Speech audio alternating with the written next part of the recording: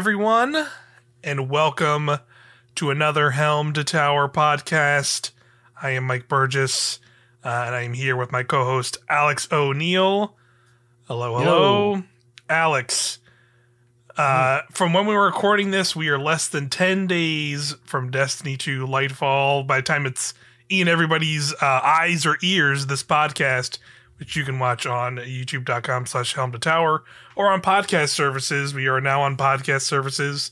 I like totally forgot to say that in the lesson until like the last 10 minutes. Say it at the top. Say at the top, we're on podcast services. So if you're into the audio version, obviously we're called a podcast, so it makes sense. We're on podcast services. We're on Spotify. Spotify, Amazon Music, Google Podcasts. I think we're on Apple Music. And yeah, we should check. Yeah, you can double check that because I don't have anything Apple, and you set that up for us kindly. But yeah, more than likely we should be on there as well. All the episodes we've had up till now, this is episode 5. And yeah, I was gonna say we're 10 days away. We're less than 10 days away from Lightfall from when we're recording this. By the time you hear it or watch it, we will be less than 8 days away from the launch of Destiny 2 Lightfall, new expansion. And we've gotten a bunch of weeks upon weeks of now. We've been covering all the news that has dropped for all the blog posts and videos and everything. They've been dropping a ton of stuff in the lead up, and that includes the week we've just wrapped up, where we got probably like the most news, I feel like, in some ways.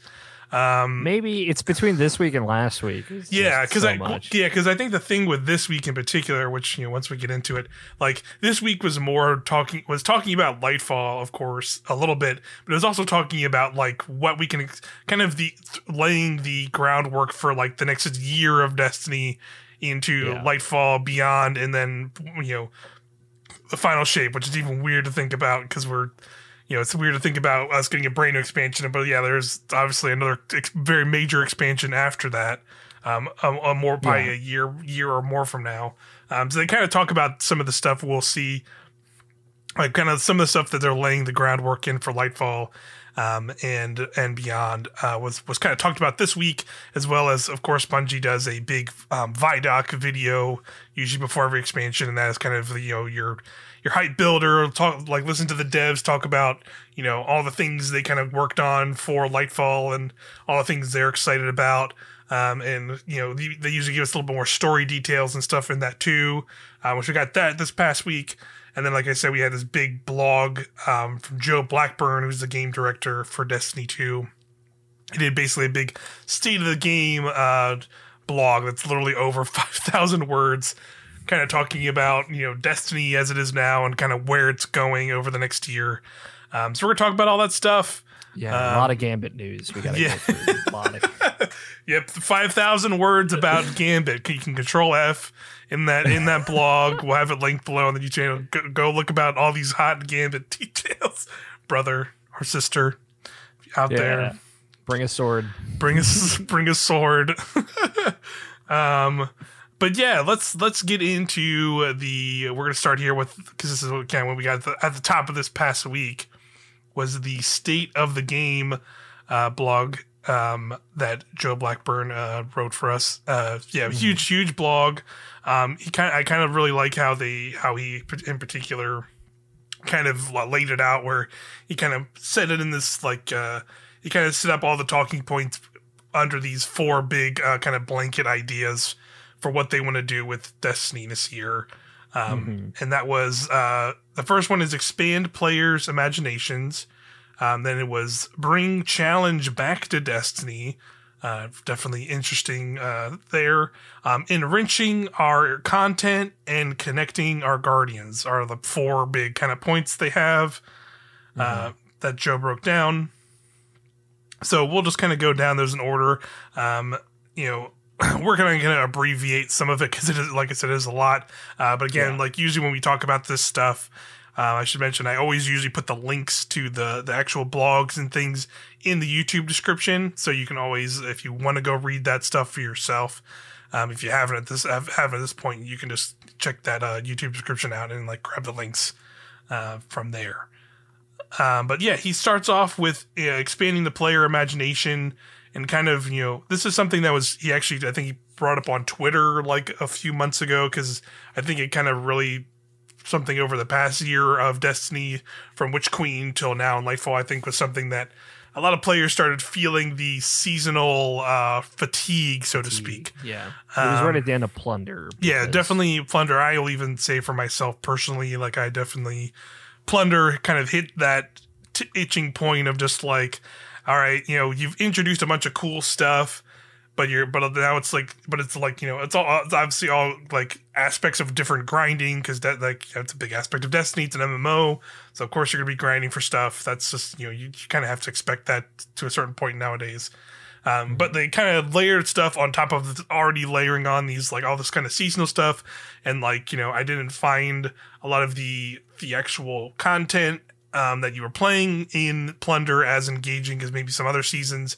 So kind of layering all this stuff on was just kind of like, okay, I am tired of, seeing a seasonal grid box of upgrades that you like are like slowly being doled out week over week.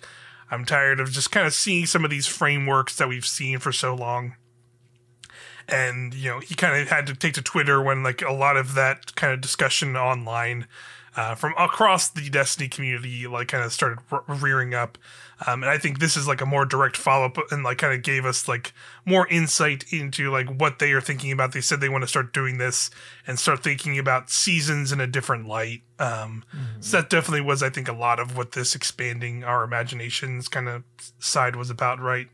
So I'll just read some of the things I put down here and kind of the abbreviation. So basically kind of what they're planning with Season of Defiance. Season of Defiance is Season 20 as the season that is launching aside Witch Queen. We know some story about it now because we got the Vidoc, which showed some stuff that we'll talk about later. Yeah. And we got like a cool tease in this blog at first, which just kind of showed the cool kind of key art that you usually get each season, where it showed these guardians in very like kind of like medieval knight looking armor, but it's also kind Queen's Guard. Yeah, they're Queen's Guard. It's very Morozov inspired. You can straight up see Morozov like in that key art, kind of looking ominous spot in the sky. And you can also see some other things, like maybe, I don't know, some fucking pyramid objects on Earth. Nothing could be wrong with that, right? I'm sure everything's going great. All right, and we don't have to rescue prisoners of war or anything. Yeah, nothing crazy. But yeah, they go a little bit more in depth than the Vidoc, so we'll save more talk about that when we get to that. Lot to talk about this week. Yeah. But basically, he said kind of, say season 20 was kind of already content complete and kind of more or less finished being made before this kind of expand player imagination thoughts were going into effect. Like they kind of they worked, that's it kind of give you an idea, like I think they even said it earlier, like seasons are worked like way ahead of time, and like I think like people like I think don't realize how like far ahead Bungie is working already.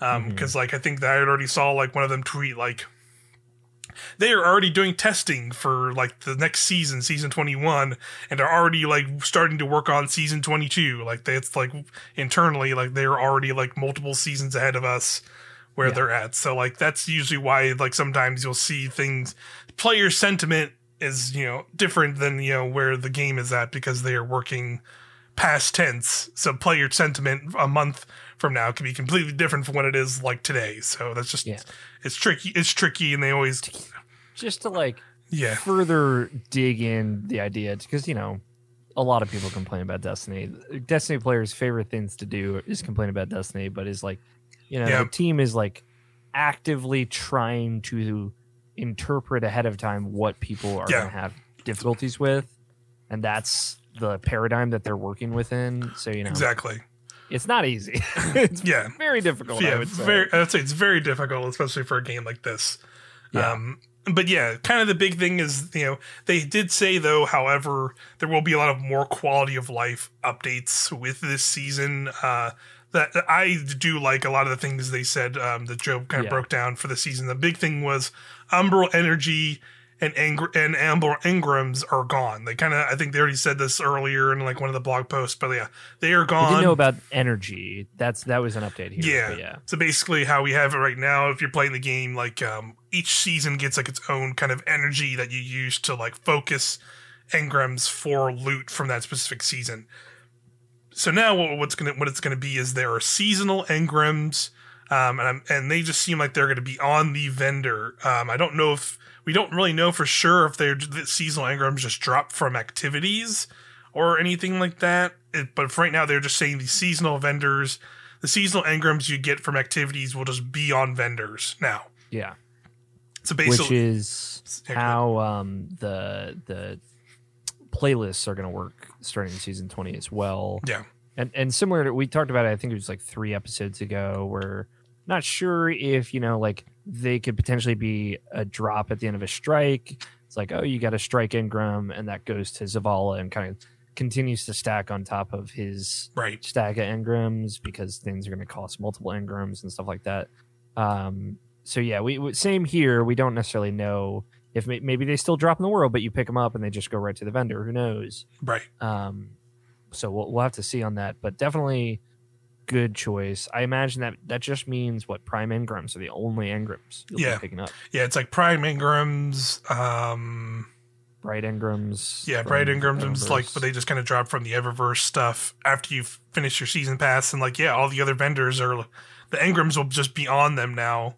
I mean, I guess they haven't specifically said if the trials engrams will be able to you'll be able to use those, but I'm assuming they're just going to kind of do it for all the vendors, because I know right now, like Crucible engrams, you can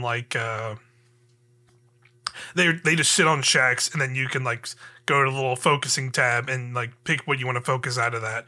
And then I think Vanguard is getting that as well the next season.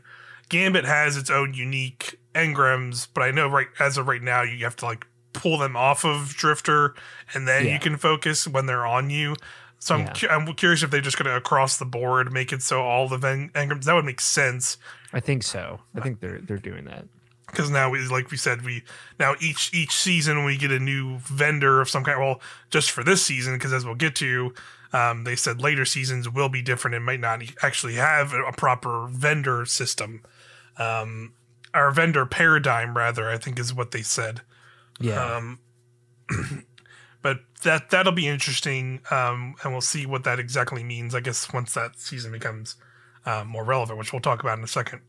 Yeah, and it seems through some Vidoc stuff, it seems like the War Table will be the Helm vendor for Season of Defiance. Right. And then won't be, it's also on top of no Umbral Energy. They also said there will not be a unique kind of seasonal currency. Rather, what they're going to do, what we're going to get from now on are keys. And these keys can drop from any activity. So you could just play the seasonal activity specifically, and you'll have a chance to get this key to drop. And then the key you can use to open up bonus chests at the end of these activities. And they emphasized in this that they want these chests to actually feel more like a bonus rather than a complete necessary in order to progress. Because that's definitely a thing that has been about these last 2 seasons, has been especially Plunder. I thought it was a lot where it's all right, Plunder, you literally had to play Catch Crash to get one currency, and then you had to play random activities to get another currency, to then just go into this one activity to then use to get a chest at the end. And that's the thing you would have to get to progress in a thing. Where now it's just I can literally play anything, I get a key, I can open up an extra chest, and that's just an extra chest for extra rewards at the end of the seasonal activity. It doesn't even I don't need it to progress a story mission a week. It's more or less what that kind of sounds like, which I think is a great change. It makes it makes it much smoother progress throughout the seasons, and just playing the seasonal stuff. It does not make it feel like this kind of weird loophole thing, our back and forth of hey, if I just want to run a bunch of strikes one day, now I can do it, and there's a chance these keys will just drop from strikes.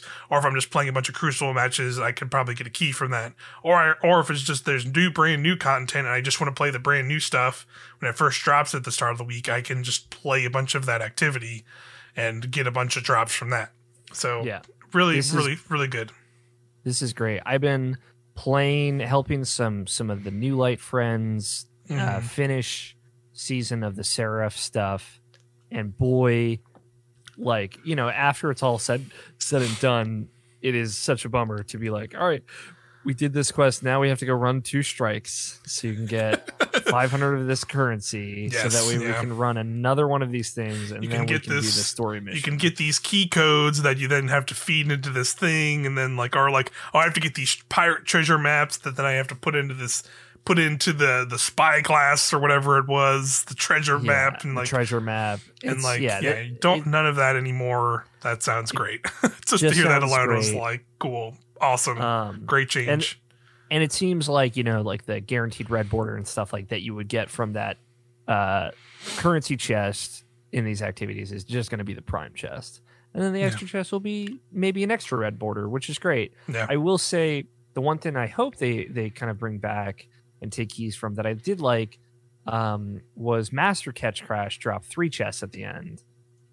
You know, not always like a ton of good loot there, but it's 3 more opportunities to get things. Right. And like legendary heist battlegrounds don't have that. It's still just 2 chests. You get potentially better and more rewards from the extra chest. Sure.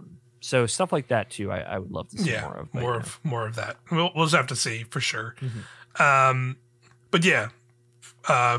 Also for Season of Defiance, there will be fewer total vendor upgrades. So, you know, again, that has been my pain point for a while for the seasonal system. I want to say you can go, if you go to youtube.com/irrational passions, our original, where we talked about Destiny stuff. I think if you go back to our Witch Queen review discussion, I complain about that and that. Like, that's just how long that system has been even longer than that. Cause like you can go back even further to the Beyond Light endgame viewpoints and see me and you playing Beyond Light campaign and see that same vendor like kind of upgrade system that was like back in that, and like it goes even before that as well. Like, so it's been 2+ years of like a very same kind of style system of like upgrading each week, and it's just like, hey, I just don't want to do it anymore. It's not that it's bad. It's just that we've been doing it for so long. It's just like it's been the same thing for so long. It's like, please, just try something else. And it causes that same problem of like, well, if you just wait 5 weeks into the season, because all these things are time gated, you'll walk in with 10 of those upgrades and you'll be able to get everything way faster. Yeah, that doesn't feel good. Yeah, in those early seasons, and they say Joe mentions that they're going to be more potent vendor upgrades as well. Yeah.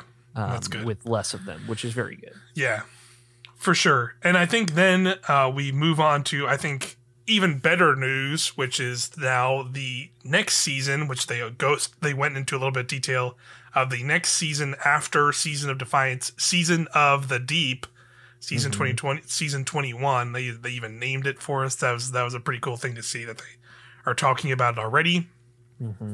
But they straight up talk about here is they said no vendor upgrade paradigm. So that system I just talked about with those things been doing last year is not even going to be existent next season.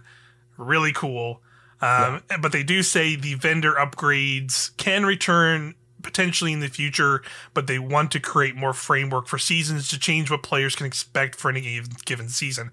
And I think like I want to even say I've said this in this thing where like I think a really smart idea would be is like make, at least for right now, like make like 2 or 3 variants of like what you can expect, right? Like have the vendor paradigm, upgrade paradigm thing for a season, have like a different style of like upgrading or going through a season, and have like another one, and then they can just like spot these in different seasons where it makes sense. So that way they like, you know, when you see one, it's like, all right, well, I haven't done this in a while, at least, so like it doesn't feel as bad, and they can do it instead of like 20 seasons, like, or not even 20, but like not that far off from like 10 almost 10 seasons in a row of just the same style of seasonal upgrade. So like that's exactly the direction I want them to go, is like make like multiple things, because I know like at the end of the day, like, you know,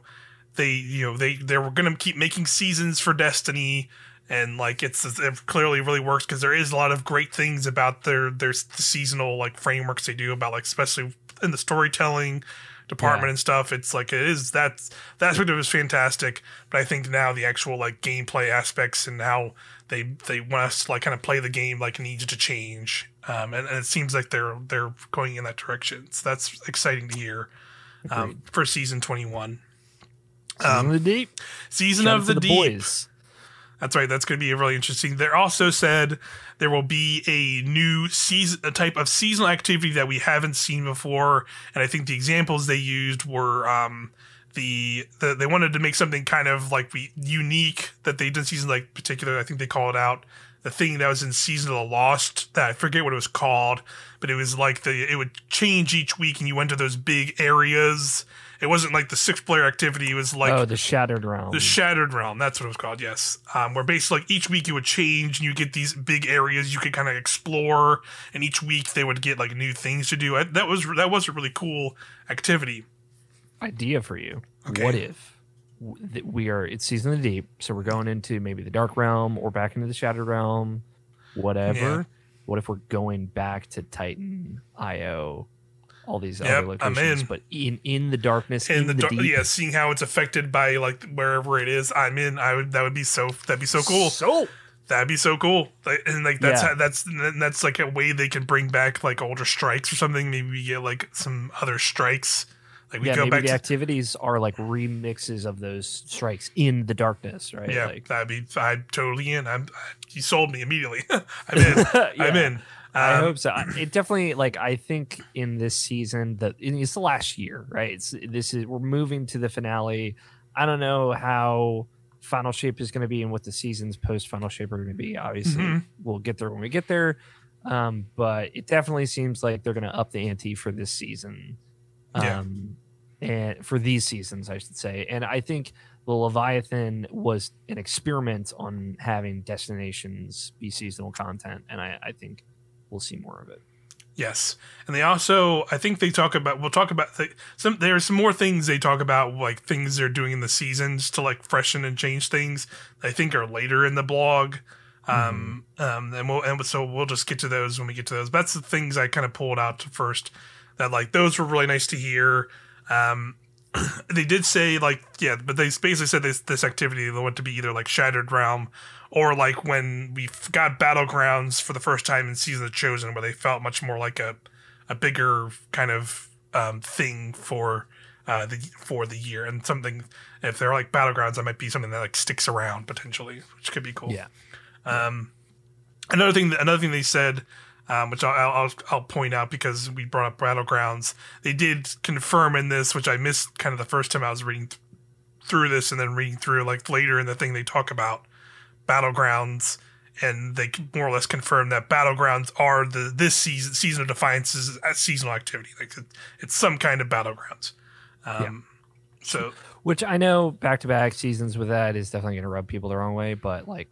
The war has begun, so it makes the most sense. Yeah, it makes the most sense for that, and like considering these are activities that they've continued to keep around. Like I don't think Battlegrounds are just going away. Obviously, so like I think they will become a marquee thing, and once we get again more on that in the later in the blog. So definitely a lot more Battlegrounds to look forward to in the future of Destiny. So and I don't mind that. That's what I would say.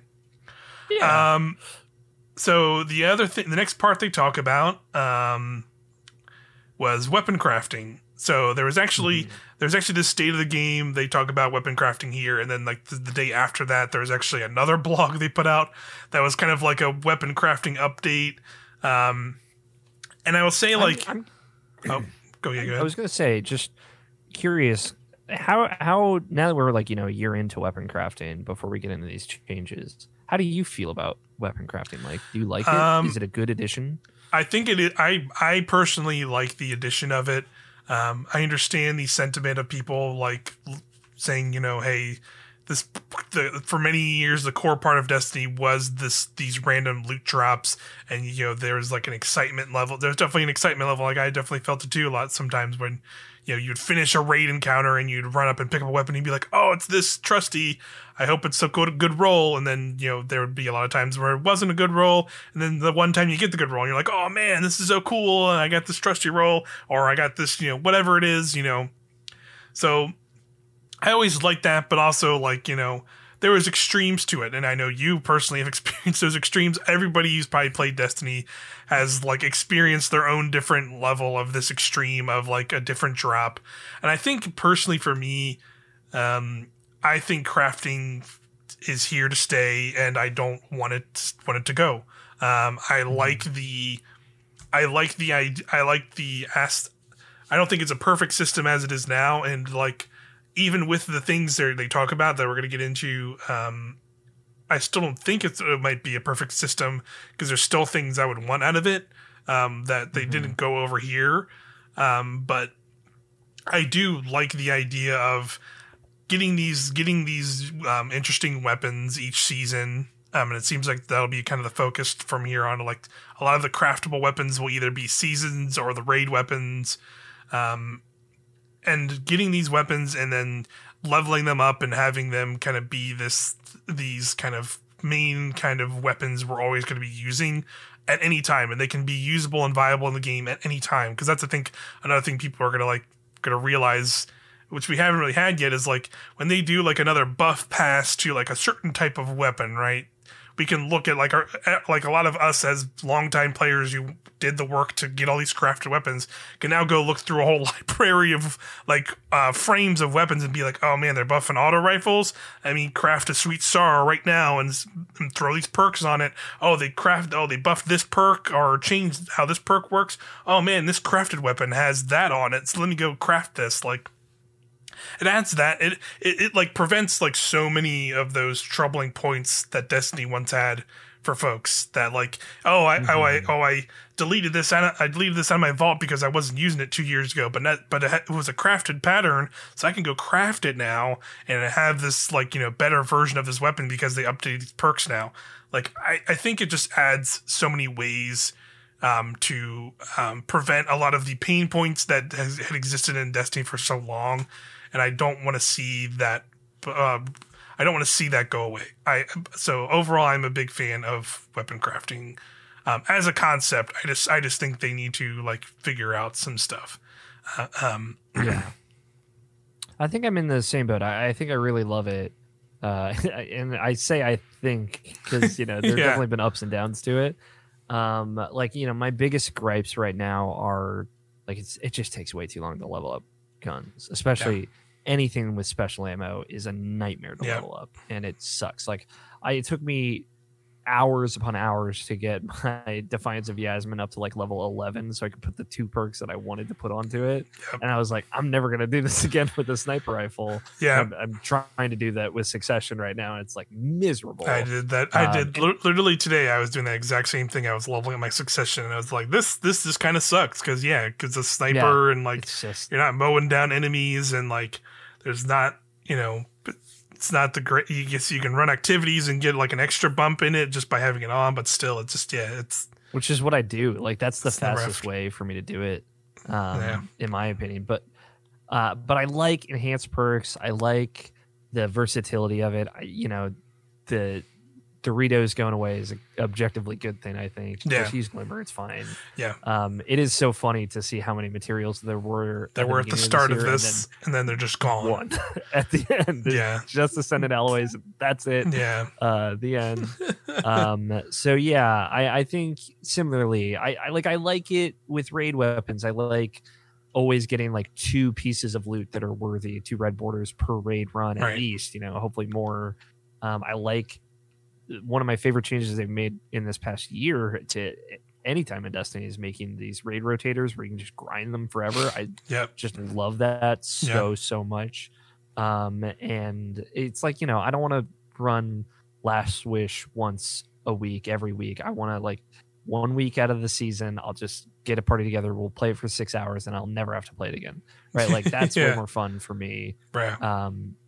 maybe not for everybody. I get it, but yeah, I've really liked crafting. I have every single recipe except for one, which is the Epicurean from the dungeon from Duality, which I'm never going to get that probably, which is fine. And I've loved crafting stuff. It's so fun to make your own thing, and I think the change that they're making with this enhancement thing that we'll talk about in a second is a good like middle ground. Yeah. To a random roll can still be as good as anything. It just seems like a little limited right now, but clearly they're just testing out the system. Yeah. But yeah, I like crafting, and I'm glad it's here. I'm not like one of the crafting haters and I don't think Bungie regrets putting crafting in the game. No. I think they just, I don't think so. They want, they're all of Lightfall is about like getting rid of bullshit currency, to be honest. So that's like the biggest sub objective I feel to that, and I think that's a good thing because there's just a lot of currency. Yeah, getting rid of a lot of BS currencies and like introducing like and streamlining some systems in the new world that has like been slowly building in Destiny, for sure. Mm-hmm. But weapon crafting. I put this as like basically like kind of the big takeaway from the weapon crafting talk in this blog post and the extra blog they did at Wednesday. It's like I got the feeling that like they're gonna call like there's gonna be a bigger update to weapon like they're making smaller incremental updates. Like there's some in Lightfall and there's gonna be some across the seasons. But like I think they talked further out, there's going to be a bigger change with like, hey, we're going to be removing more of these currencies from the system, and like Ascendant alloys will have a different presence, and there's also these other changes we're going to talk to. And it basically made me say like, hey, expect like not season 21, but like 22 or beyond. They're just going to be like weapon crafting 2.0, and then like there's going to be like a substantial change to that system. But here's kind of the big goals. And again, this is like, this is mainly from the state of the game. And there's a secondary blog that just kind of said like, hey, they're kind of targeting this thing for like, I think like season 21 or, beyond that. So like a lot of these changes I didn't get super nitty gritty into, because again, a lot of this crafting stuff will ultimately be like next season or later. And there'll be a few things in Lightfall, but not too much compared to what they kind of go over. But let me just talk about it. To create independent chases for both crafted and non-crafted weapons, starting with Lightfall, fewer of our total weapons will be craftable, and more of our weapons with long-term sources will get value from random perk rolls. So in that crafting blog, they did show like, hey, basically for Lightfall, the Neo Moon weapons are going to be craftable. The Season of Defiance weapons will be craftable, and the raid weapons will be craftable. There won't be any kind of like, I think like before we got like the Taipan or the solar auto rifle or the rock, like some rocket launcher. Like it won't be like world drop weapons that'll be craftable anymore. It sounds like those will be those long-term sources like they're talking about, where those weapons will just drop from world drops, or like if you just randomly pop an engram or whatever, those weapons will just be those random drops. But again, like you said, a thing they're going to be doing to make those random drops more valuable, because like you said, crafting as it is now lets you enhance weapons, lets you put like mementos on them, or like level the weapons and kind of choose perks and change perks on it. What they're going to be doing is to allow these non-crafted weapons to stand toe-to-toe with crafted weapons in Lightfall. I think they kind of said they wanted the weapons to stand toe-to-toe with crafted weapons. So in the year of Lightfall, more and more of our non-crafted weapons, starting with the new raid adepts for this year's raid, will have the ability to be enhanced. So they basically... They did specify that the adept raid weapons will be coming in Season of the Deep, right? So that I would expect, for folks out there, Master Lightfall raid will not be available until Season of the Deep, just so folks out there know. So yeah, I wasn't sure if they meant like this version of the raid adepts will be in Deep, or if that Master raid. I guess it could be either way, but like I would say maybe just on the safe side, maybe keep both of those expectations. Like, hey, maybe we won't see Master Raid till Season of the Deep. But Yeah, I'll see if I can find the verbiage, but you can keep going. Yeah. So the enhancing of weapons will allow your dropped weapons to start leveling up, use mementos, and gain access to both enhanced perks and enhanced intrinsic properties, but only the enhanced versions of the perks and masterworks that are already on the version of the weapon you're enhancing. So basically, that's definitely be a big differentiator. So if you craft a weapon, you'll be able to more directly choose perks, choose the masterworks, and other things like that, where if you enhance a world drop or a random drop that you get, they just have those and what they will have, but you'll still be able to enhance the perks on them, which I think is the big thing, for sure, for a lot of folks.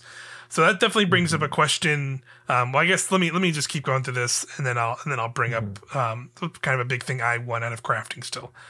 Simply said, with some time and resources, enhancing allows you to take the random rolled weapon you've obtained and enhance it existing to roll match full power of craft weapons. There you go. You're targeting to roll this out initially with Lightfall rated depths at the launch of Season of the Deep. Long term, we want to expand this functionality to most of our new non-crafted weapons, but there are some technical hurdles we're solving first. For crafted weapons, we have additional changes planned. You will never see a deep sight weapon unless it is a weapon you can craft. So that is going to be starting with Lightfall. That's pretty good. So that's still say, like, when you see a red border in game, you know it's valuable because it is part of getting those patterns. Targeting Season of the Deep, you'll also be adding a mechanism to activate deep sight on any craftable weapon they do not have a pattern for. I really like this a lot because that basically is saying, like, so they did specify in the previews that you can't just, like, let's say for instance, I get an auto rifle that is craftable. Basically, if you get one that drops and it's not a red border, so you can't use it as a pattern, you can then turn it into like a deep sight resonance, and then you can extract a pattern from it. They said that it won't be a thing where, like, if you get one, you can do that 5 times on that single weapon. You can just do it once on that weapon, and then you can do it. But even so, only.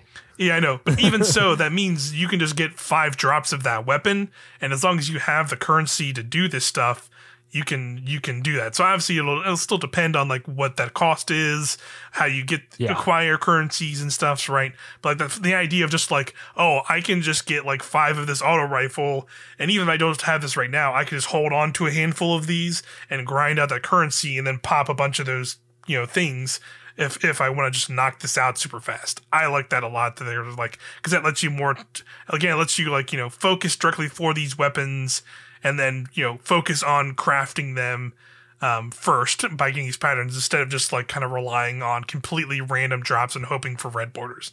Like, think how much that would have helped for things like, doing a Deep Stone crypt run, and like thinking we did 8 tracks like 20 times, and it's like we could have done that 20 times and been done with those weapons like in half that time if we just had those currencies and we're just getting a bunch of random drops. And you can even just save drops and throw them in your vault, and then when you have the currency, hey, pop that into that, extract the resonance, boom, you got another pattern done. So like, I think that's an awesome way to do that. I like that. And this to me is like, okay, Xur sells last season's weapons, buy it, dump currency into it, get the deep sight, slowly week over week. This totally fills in all the gaps for me. We don't know what the cost is. I imagine it could be like enhancement cores or upgrade modules or whatever, and then raid weapons. It could be spoils as well. Sure. And I did get clarity in the weapon crafting blog post. It says, note that Master Raid Adept Enhancing will be introduced a few weeks after Lightfall Master Raid release. This feature will be backwards compatible with Lightfall Raid Adept weapons. So there you go. So Master Raid will drop in Season of Defiance, it sounds like, and you can hold on to those weapons to enhance them. In Season of the Deep. Yeah, that's good. That's good to know. But yeah, the big thing for me here, and again, this is kind of my talking about, like, one thing I want to see is, like, if they want to make, I'm totally for the idea of like making random drops like viable to crafted weapons and like bringing them back. But in turn, if that's how they're going to do that, I would like them to also bring some of that to crafting. Because one thing crafted weapons do not have the capabilities of right now is having multiple perks on them. As in, like, you can't have a weapon where it has, like, two two, in the third and fourth slot for your perks, you can't have two in slots on a crafted weapon and select from either or.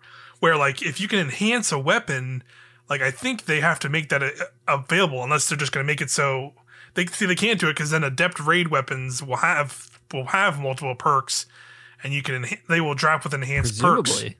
Because because as of right now, they have the 4 perks on. Like, that's how adept raid weapons are now. So unless they just make it so they don't have 4 perks, and then they just give them 2 enhanced perks instead now, which I think would be weird. I feel like they're not going to drop with enhanced perks. You have to at some point enhance them, right? So, like, I'd be fine if, like, maybe how they put the limitation on that is to just have, like, hey, only 1 perk in each column can be enhanced. So you can't have, like, 4 enhanced perks. Like, I'd be totally cool if, like, that's how they want to, like, balance that. But I would really like them to, if they're gonna make random jobs being enhanceable, I would like them to make it so crafted weapons, even if it's like a thing where, like, hey, you're gonna have to level this up even further, this craft weapon up even higher to whatever level, to then, hey, once you do this, you got this level to, like, level 25. Now you can unlock, a second perk slot on this weapon, and then once you get to, like, 30 or 35, you get the next slots. You can have, two in the 2 slots, or 2 perks in the third column and 2 perks in the fourth column. If it worked like that, I'd be totally cool with it. Just, like, give a way to earn that on those weapons too. Would be really nice. And as an alternative, a thing I've definitely wanted is, like, let me buy perma unlock perks for my crafted weapons. Don't make me pay to change them out. Yeah, change the things. Yeah, silly to me. I think, like, you put an ascendant shard into a slot, and that slot should have access to all the enhanced perks. Right. Right. Like, boom. For sure. Because just the way those materials are right now. So if it's not one, give me the other is what I would say. Yeah. Yeah, for sure. And to be fair, like, the weapons are getting, like, it's going to be, like, less. We're going to have less of those currencies, so it'll just be, like, glimmer to, like, swap to and from them. So, like, that won't be as bad. But I agree. Like, I think one or the other would be nice. And I think I personally would still lean more towards having the multiple perks in each slot, or at least just have the 4, right? Like, have like the 4 total, like 2 and 3, third slot, 2 and 4 slot, like most weapons can drop. And then you can just swap between them freely there, because then that'd be an easy way to just be like, all right, now I just have this gun, and I can have 2 PvE perks for the PvE god roll or whatever, and if I wanted to have the 2 PvP perks, I could have them there, or I could just have 2 other perks that I really like for whatever occasion. I think bringing those to parity would be really nice to see. Yeah, agreed. But yeah, overall, I like a lot of what they're presenting here for crafting stuff. Like, you can have the scenario where, like, oh, I just have a random drop, and it's a really good perk. I don't want to go through the hassle of getting all these borders for it. Some people, that's a little bit too much for them. Now they can just go and try and go enhance it if they want to, and just have that gun and be good. Or if you still want to get all the red borders for a gun and be able to craft it, now it'll be easier, because then you can use whatever currencies or thing they're going to be introducing to put deep sight on a weapon. Will allow you to then just, like, deep sight whatever drops you're getting, even if it's not a red border out the gate. So, good stuff. Yep. Looking forward to all of these changes for sure. Yes, agreed. So that was, like, the first. So that was kind of most of the stuff in the bringing imagination back to Destiny. So now we are moving on to bringing challenge back to Destiny. So definitely some interesting stuff in here. I think this was definitely, like, the juiciest stuff, I would say, to me, which even though we spent, like, already 45 minutes on that first part, good Lord. That's how it goes sometimes. Strap in, folks. This is going to be a chunky one. So basically, for bringing challenge back to Destiny, we already saw a little bit of that this season with Season of the Seraph and the Heist Battlegrounds. So they did, like, the kind of set note where, like, no matter what you're doing in a heist battleground, or what power level you are, the enemies are always 5 levels above you for that. So they are keeping that in Season of Defiance with the new battlegrounds introduced during the season. So this is where they more or less said, like, hey, there will be battlegrounds for Season Defiance activities. But they are also going to be using this set difficulty for the Neomuna patrol zones. So the Neomuna patrol zones will have whatever this modifier is, and now also the Vanguard Ops based playlist will also be tuned in this way. But they said they will not be as hardcore, I guess, quote unquote, as the Battleground seasonal playlist is. So the seasonal playlist seems like from now on will have like this kind of base modifier and probably other modifiers that make it more difficult. Where I'm guessing, like, for Vanguard Ops, like, I'm guessing it'll still have that same base where it'll be like, hey, this is, enemies are always 5 power above you or 5 power at whatever power threshold they have, I guess. But I think there will be other, like, because I know the big thing with, like, Vanguard Ops has that you have, like, singe modifiers. Like, I think you could still have that singe and you'd be way more effective when you're running that singe. And since like a big thing with, a lot of the build crafting changes are about synergizing in your specific subclass and energy type, like that would make sense to me, right? Yeah, totally. And it seems like from the previews that we'll talk about later, the Neomuna could be potentially legendary modifier because it sounds like enemies have swords, which is kind of cool because it also, another tidbit we got from the previews later, is that there could be like an escalation protocol style activity there, right, which would make that activity way more intense. Yeah, that'd be way more interesting. I'm definitely curious about that as well. But I like this a lot. I get some people were definitely apprehensive of seeing the challenge thing and like, already getting their pitchforks out, looking at Solid Greppo on Twitter, like, what is he going to say? What is he going to say? But it's like, it's like, there's definitely part of me as we get deeper into this that like, I definitely agreed to a little bit of an extent of him, although I would not consider myself like, world's first raid runner, pro runner.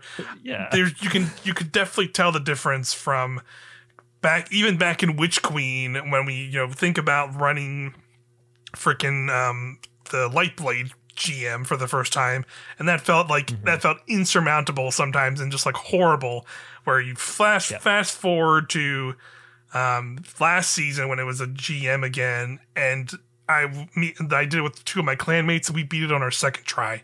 It was such a breezier experience. And granted, we obviously know the strike better and know some of we know enemy spawns a little bit better. There's aspects about it, but we did not have a crazy storm grenade you could just throw into a crowd and it just melts everything super fast. We did not have, solar, all kinds of arc burns and like additional ways of now our arc, now we can move so much faster on arc because of killing stuff all the time and it giving us speed boosts and things. We just did not have a lot of the tools we did not have then, that made us way more potent, and the way we could sort of abuse these new power sets with like a build crafting system that was not designed around having that level of power. Just kind of, I think, snowballed into us. So I think a lot of the changes they're making are kind of to will rein us back, but also we will still probably be pretty strong. So I'm ultimately for them, raising the bar a little bit to make the game a little bit more engaging, in that regard. Yeah, and heists have been fun, and obviously, we love the legendary campaign, which was a similar philosophy, but a little bit more intense. And it's just we're at a point, right, where so much is changing. Like all of our ability cooldowns are changing. We're getting a new subclass, and the base difficulty modifiers are changing. In addition to a bunch of weapon rebalancing, so it is so much that it's kind of hard to tell at this point what it's going to feel like. Yeah. But it definitely seems like, we both have been talking about how they have to rein us in at some point. Yep. This was like the fun year of Light 3.0 subclasses and us just being broken for a little bit to get used to those tools. And that's fine. I think that's fine. I know some people have been very upset about it, but I think it's totally fine because, I think it also makes sense to, now the narrative is switching. We're moving into the end game, if I may, and it makes sense to kind of up the stakes moment to moment to make that more narratively engaging as well. Yeah, for sure. I agree for sure. I think that it's the right move. And hey, I'm sure people will still. It's still Destiny. People will figure out how to be crazy broken. You will still see Yeah, within the week we'll of fine. Yeah, by I guarantee by the end of the first week of Lightfall, you will be able to go on youtube.com and see a Rick Kakis video or some YouTuber XY and be like, cracked build, this exotic is OP. Like, we're still gonna get that. This we're new still world have drop something is like Recluse 3.0. Yeah, exactly. Like, red arrows and just pog faces. Yeah, we're gonna get that. It'll be fine. It'll be fine, y'all. Like, don't worry about it. We're not. It's not gonna be that bad.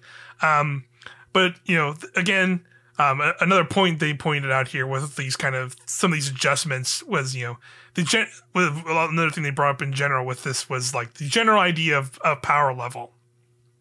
The power level, of course, it's definitely always been, I think, even more so. Like, this came up a lot with the kind of the talk of the game feeling stale to an extent in like the whole discourse and discussion around See the Plundered was like it brought back up the power level discussion of just like, man, power level is just this thing we do, and we've been doing it for so long. What we can do it.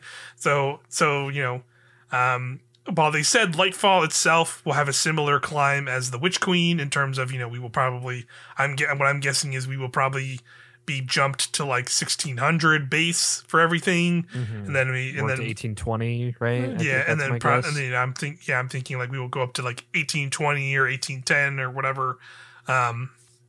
So we will get to that, but post this season of the Deep, there will be no power cap raise at all.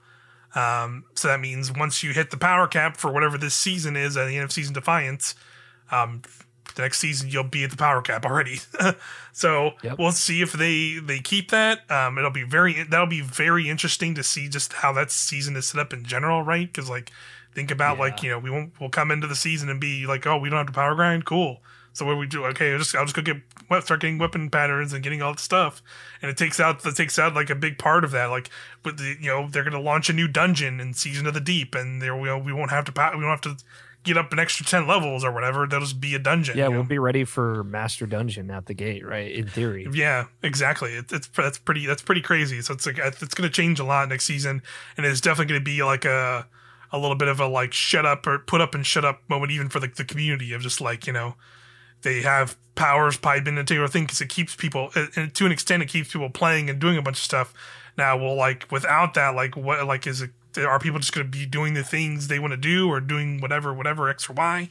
Like, it's really going to be interesting to see. And I think like another thing they talk about later in this is like has like a similar sentiment for sure, for me. But yeah, interesting stuff. Very interesting for sure. And we'll see that next season in Season of the Deep. But the next part they talk about is they talked a little bit about Crucible changes.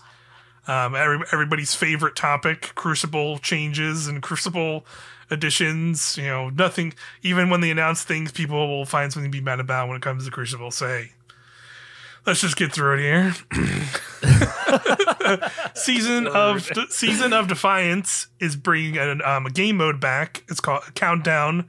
I admittedly don't remember this mode too much. I know it was like a bomb mode.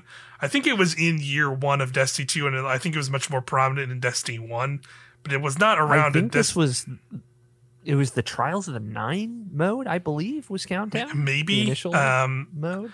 I played it for sure. I think I played it too, but it was it was year 1 Destiny 2, so that was like freaking 2017, early 2018 maybe when I played that. So I don't remember it very well. I know it has like it does with like you're picking up a bomb and like taking it to a base kind of thing, or like you have to plant a bomb and defend it. Search and destroy, more or less. Yeah, and there will also be beside that Countdown returning, there will be a variant of it called Countdown Rush, where it says you have to like plant multiple bombs at once, kind of thing. So it seems like it'll be a lot more fast paced. Like like when I hear Countdown Rush, I think of more like momentum control or like mayhem. So maybe it's like a variant of that, where it's like it's supposed to be more chaotic version of that. There will also be a series of Crucible labs during the season with a more experimental mode that sounds a little bit more tactical and approaches use to weapon abilities. I didn't write down the specific name. They gave kind of like a temporary name. It's like checkmate something. Yeah, it's like checkmate control or something like that, where basically it sounded like it was more about like you'd have your ability usage and your weapons would have like a little bit more limited ammo or use potentially, and you kind of had to. It was like a little bit more of a strategic mode. So that'd be interesting. I'll be curious to hear what people say of that. And like, hey, I know people again, we're going to get some of the other things they say after this, but like the fact that we're getting like essentially 3 modes here in a single season of the game is, I think, pretty big in general. Well, we haven't really gotten Mike, that. they're not maps, so yeah, throw it in the trash. But yeah, we also don't know if they usually bring new stuff with Iron Banner too, so I don't know if Iron Banner will be a new mode also, or maybe they'll just use one of the older modes, like they'll bring back the standard Iron Banner maybe for this season just to have it back for a little bit. Who knows what they'll do? But that's this season. They did talk about here's your dang maps, you crazy people. In Season of the Deep, so that's the season after Lightfall launches, or the season after Season 21. We're getting Meltdown. The Meltdown is returning. That was a Mars map from early Destiny 2 that was originally vaulted in Beyond Light. It's one of the. This is one I had to go look at an image, but then I saw the image and was like, oh, I actually remember this map because it's like the one where it's like a facility that like it's like a big, like it looks like almost like a mall, and then it has like the long walkways on the outside. I remembered that. I actually remembered that map. And that map, I actually remember that map being okay. I liked it more than some of the maps that are in the game now, at least. So there you go. Season 22. You are getting a new Vex network themed map. That actually sounds really cool. I love because I just like that aesthetic, obviously in Destiny, and I'm excited. There's some of that in Lightfall. I definitely hope they use it more in some stuff. We'll have to see soon what they all use it in for Lightfall. And then Season 23, which is the season before Final Shape, they're bringing back Citadel, which was the Dreaming City PvP map that was vaulted as well. I remember not liking that map, but yay. I really like that map, and I still think it's a crime that it was ever sunset. But yeah, those will be back over the course of the year. So basically, no maps this season, but it's a bunch of new modes. They also said, hey, there will be more modes and other stuff in these other seasons as well, potentially. So look forward to that. They also briefly touched on hey, we're gonna be looking at more matchmaking adjustments, finer tuning for better connections, and lobby balancing are kind of the things they want to focus on. They're also looking at meta system to get more people to jump into PvP that maybe wouldn't as much regularly. Good luck. Basically. I took that as maybe they were going to look at maybe improving some rewards and maybe improving events like Iron Banner, because they did say one of the big things this season will be Iron Banners will be 3 weeks out of the season this year instead of the 2, which would be nice. And hey, it's also good to remember it's a lot of information they've given weeks over weeks, but remember they announced, I think was it 3 weeks ago, that there will be post game cosmetic rewards now in PvP modes. Across the game, and Focusy Legacy. Legacy focusing. I got you. Legacy focusing. I'm saying too many. I'm talking too much. Brain melting. But yeah, so you'll be able to go back and earn older weapons and older armor sets if you didn't have them already. So they are giving more incentives, and I'm very curious. And even me, again, who's not a big PvP person, as I will shout from the rooftops, but all this stuff sounds pretty all right to me. Especially I will go ahead. Go ahead. No, I was gonna say just the cosmetic stuff alone is enough for me as a weird sicko for some of that stuff, where I will probably just have moments where it's it's mayhem this week, it's super, it's crucible bonus ranks or whatever. I will sit in this playlist for a while and just rack up a bunch of engrams now and then turn them in when I want stuff.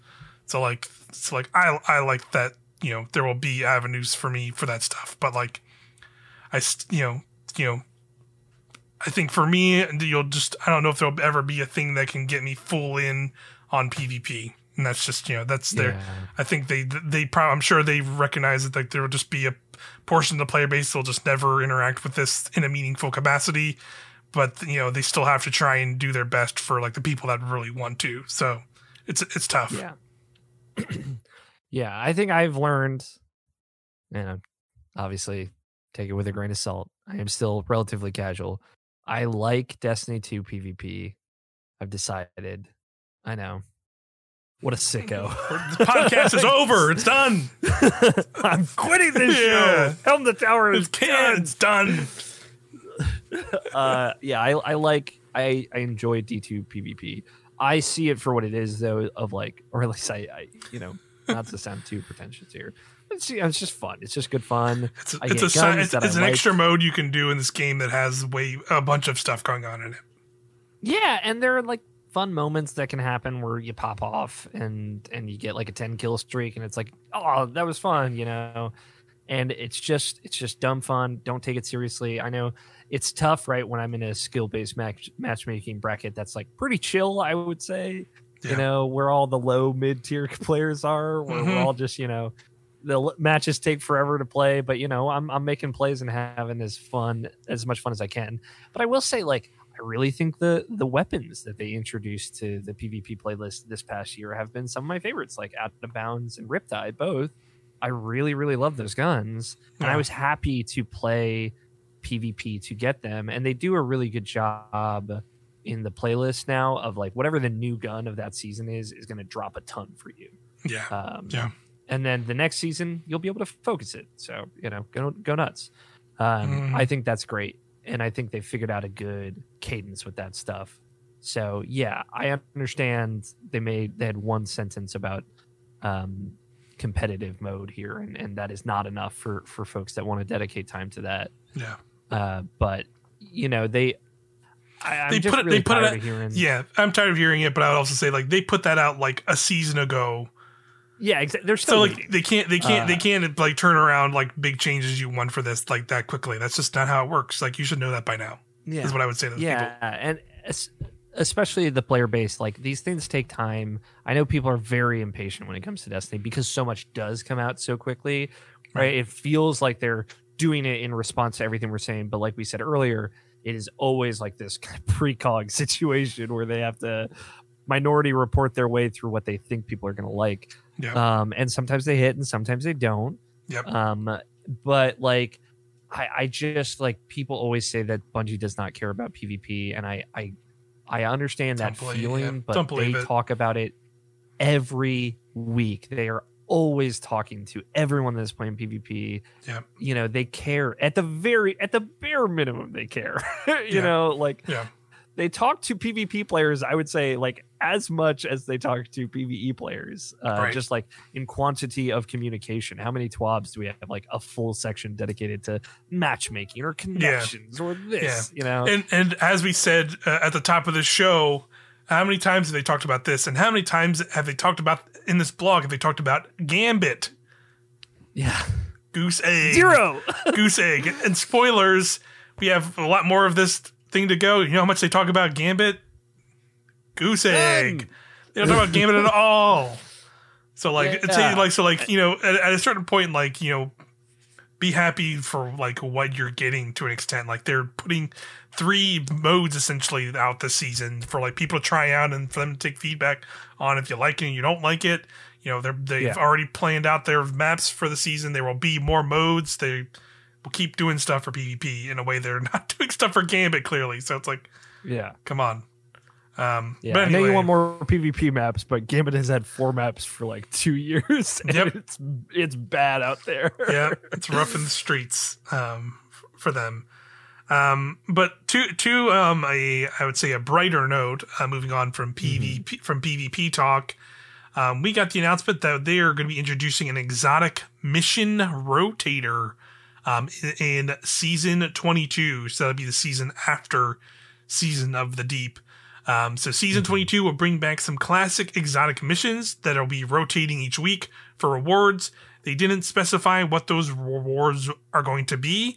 And since we are not getting a level cap increase for Season of the Deep, I mean, it's still technically possible. They didn't fully say outrule the idea of like Season 22 might have a power increase or the one after that. So like pinnacles and other things could still potentially be a thing. Because I guess technically there could be a person that comes into Season of the Deep and is not played yet and needs to level up to whatever the Season of the Deep is. So I'm assuming a lot of the leveling up processes will still be in the game, right? It's just that you won't have to like do them if you're on level. It'd be so funny if they're all gone. You just come in, you're stuck at 15, 18, 20 forever. Yeah, you're just done. It's over. I did have that thought of like, oh, this is an easy weekly pinnacle. I was like, wait, there might not be pinnacles anymore. Yeah. But I feel like there probably will be. But yes, you're right. Like there has to be something more than that, though. At the same time, because there will be a bunch of people who will not be needing pinnacles by the time they get into this. So that's definitely a big question mark for this. And they said rewards. Like I'm hoping the reward isn't just like, we're going to take all the exotics that came from these missions and put them back into them and take them out of the kiosk. I'll be like, I think that would not go over well. Yeah, for sure. No, but I do think this is exactly how you make DMT craftable, right? Get a red border every week, work your there way you go. to. Okay. Yep. Okay. You know what? That's Harbinger is not listed here, but they've already, in multiple interviews, Chris Proctor has said that they are planning to make DMT and Hawkmoon craftable to some extent. Okay. They were the play test for craftable. That's a good point. So that is something I can definitely see, at least on the Presage front here. Yes. I'm really curious what they're going to do with the Revision Zero catalyst just in general when Lightfall drops, since it's like 4 catalysts technically. Yeah, I guess they'll be in the kiosk. Maybe. Well, I'm guessing it'll be because I know like now if you get a kiosk or you go to the kiosk or whatever and pull a weapon out, I think you just then go to Banshee and he'll give you like an exotic mission. It's like kill a bunch of stuff, and I'm guessing maybe you'll just have a bunch of those to get all those, or I don't know. The DMT and Hawkmoon catalysts got added to the Nightfall loot pool, right? Okay. So I think it'll probably be like that. I wonder if you have to get 4 drops for Revision Zero. That'd be really funny. Probably not too bad because you just wait until you get the last one and you're set. You should get that gun, folks listening. You got a week left. Go get that gun before the season's over. Yeah, but for sure. I mean, like Vox Obscura, I don't see any reason why I'd ever want to play that mission again, but Yep. Yeah, I should say, the missions that we'll be getting at the launch of season 22 for this mission rotator are, like you said, Presage is coming back from Season of Chosen as definitely an all-time exotic mission, so that'll be a good one to go back to. Vox Obscura, which I would say is on the other end, is maybe not the greatest. I would say it would be a lot more interesting if it didn't have that timer. That's where I would ultimately put that at for sure. And then from this season, we will get Seraph's Shield back, so we'll be able to do that again. I think is a very good exotic mission. Yeah, and you brought up a really good point of just like, there's a lot of crafted weapons and crafted things tied to these things. And that's a great way to like bring back you'll be able to run Presage a bunch the week it's up and get a bunch of red border Presages or get the weapon pattern, because they haven't really done earning a bunch of red borders for a crafted gun yet. So maybe it'll just be you'll have chances it drops for patterns or something like that, or just the general pattern when the mission is up. So this is cool. I'm definitely here for it. Maybe they'll add more like other later game end game currencies to earn from that, like prisms and shards or alloys and stuff too. Would be really nice. Throw some especially if there. Especially if these come with like modifiers where you can do them on normal or master or legend tier. Considering some of those exotic missions have that now, right? I would assume that would have to come with that. Maybe you'll be able to do like a standard version of that and just run it and have a chance and then maybe there's like a legend tier that you can like squad up with people, and it's like a slightly harder version of that quest to then get better chances at rewards or something. I'd love to see Presage get like a modern legendary difficulty as opposed to its like regular master mode that it had with champions and stuff. If they just did it like Seraph's Shield, I would much prefer that. And that's a fun little like bring that back for Halloween. Extra. Is probably when this is going to drop. Yeah, that's a fun little spooky mission. Yeah. And this is I like this overall. Definitely the big question was like people saw these 3 and then went like, and then they gave like a very coy like, and this will give us an opportunity to bring classic missions back from Destiny's history. So like they didn't outright say it, but like, come on, people, like who are like, I saw a bunch of people like, we'll get it eventually. Where's Zero? Where's Whisper? It's like, relax. Of course they're gonna fucking bring those back. But like they're probably way easier to bring back because they've said multiple times where like as a lot of the stuff that was vaulted, they have to like essentially like almost fully rebuild to an extent. So like that stuff will come. I'm sure, season 23, like, will be like, hey, this exotic mission is coming back this season. Like, it'll probably be something like that, where, like, now they have an extra thing to, like, hype up for a season where it's like, hey, this classic exotic mission is coming back. But they also said, of course, there will also be brand new exotic missions. So, like, those exotic missions would assumedly also be added into this rotator and maybe not go away. Maybe when Final Shape drops, they will not go away, right? Like you bring 0 hour back with like a craftable Outbreak Perfected where you can like change the barrel and mag perks and stuff. I'll be there day 1. Absolutely. Yeah, totally. People would be pretty stoked for that. For sure. So speaking of more kind of the weekly grind, Strikes and Nightfalls are also getting a bunch of stuff. This coming with Lightfall and beyond, and I'm actually really stoked for a lot of these changes. You wanted to know about this for so long. I'm glad we got info on it. This was kind of one of the big things. Besides, like knowing, like obviously new Lightfall stuff, I was like, they said season or this would be a big refresh to Strike stuff and the start of that. And I was just like, yes, that's what I want. That's what I wanted for a long time. Because like, really, if you really think about it, like. I know, at least for me, and probably a lot of people in this game, like strikes are probably the most played thing in the game, right? Like at least that's how I am. So like there's a lot of strikes that are still their year 1 forms of Destiny 2, and we are now like in year 5, 6, going on 6, going on 6, and like we've changed. We're gods. We've changed a lot. So I'm glad that instead of just being like, fuck these and getting rid of them like they did before with Beyond, like they're going like, no, we're gonna modernize these strikes to their current standards is how they put it. And so they are starting off with Lake of Shadows in Arms Dealer, and they basically said they are updating the enemies. They're updating the actual encounters and objectives you are doing in them. So they will essentially be like, I'm assuming that you will still go through the same area of Lake of Shadows, but you will have different objectives to do in these encounters. And like, hey, sickos who like, only this is like one of my pain points with Strikes is like, for so many years now, the idea of a strike has been boiled down to, I just need to get through this as fast as possible to get like a pinnacle at the end, and then I'm gone. When like this is one of the core ritual activities. So obviously for a course activity, you don't want people blasting through it. You want people to be playing it. So like I think Lake of Shadows in particular is probably not something you can finish in like 3 fucking minutes anymore. So like people are just gonna have to accept that now, man. Like I am on the other end of that. That's fine. Exactly. And I am fine with that because like I want to like engage with the game. I want to shoot stuff. I want to like grab my stupid fucking bounties because I'm a weirdo and do that stuff while I'm doing the strike.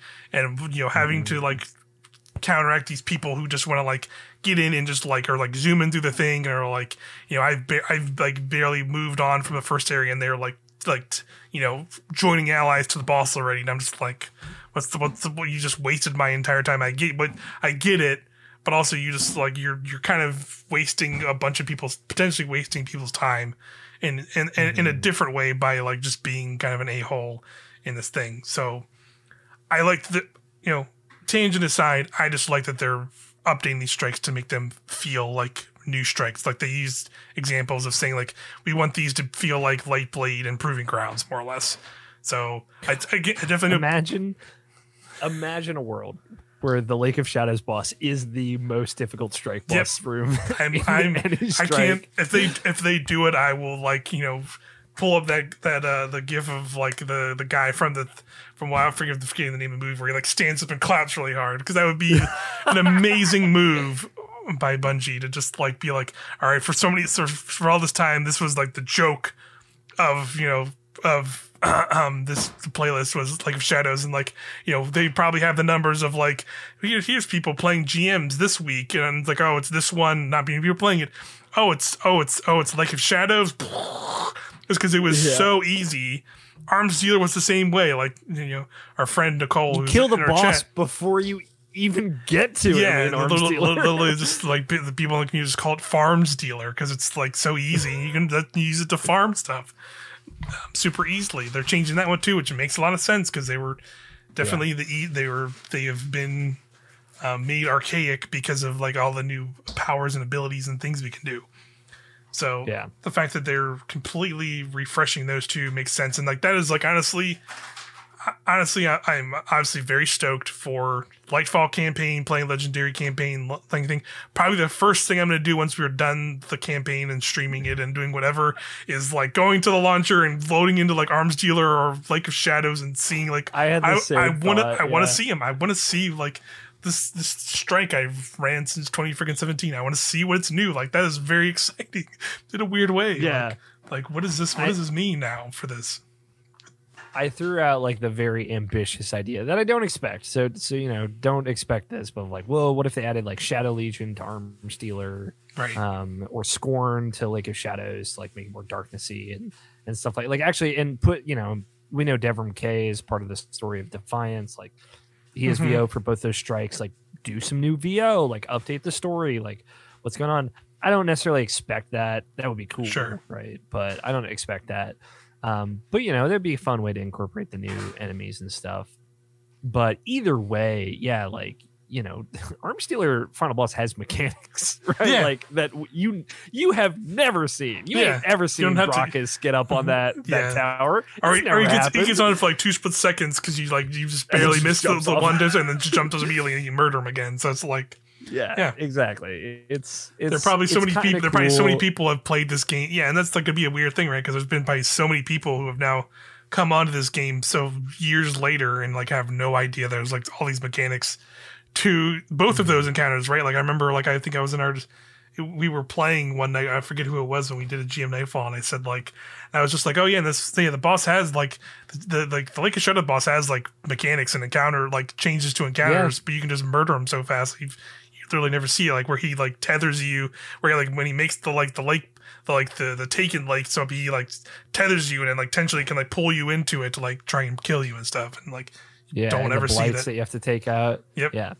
There's a triumph for destroying the blights, and no one's ever done it. This is cool. And they had said that, what was it, Insight Terminus and what's the other one? It is Exodus Crash. Exodus Crash. Or being soft sunset, where they're just not going to show up in the playlist anymore, but they're not being removed from the game. It's good middle ground. Yeah, and they basically will be there so they'll be in the game, but you just won't really see them in the playlist until they get the updates to them, and those honestly would be the next two I would pick, because I think I think it's Insight Terminus specifically was that was the D2 beta strike, I think. That was that's Inverted Spire. Inverted Spire with the also probably going to be updated completely. The drill, the big drill one. That's that was definitely going to change. Okay. The Insight Terminus was the PS4 exclusive. Oh right, okay. That's you fight the big Scion at the end. Yeah. Both those need to change. Yeah. And that'll happen over this year. I'm super excited to hear that. But the other thing about this, the other thing, I'm also open to this as well, because now they are going to be integrating on top of this stuff. They're going to be integrating Battlegrounds into the Nightfall playlist and rotation. So with the Season of Defiance, we are starting with the Mars Heist Battleground, which was just introduced this season. There's going to be a Nightfall version of that. So that means get ready for Grandmaster Battlegrounds someday, y'all. Yeah, I think I'm okay with this just because, right, it seems scary at the moment, but the modifiers make a lot of what those things are. So like, we won't have the scenario where you will have like burns and singed like modifiers in this probably, because that's like a big thing with GM Nightfalls. So we don't really know what that is, right?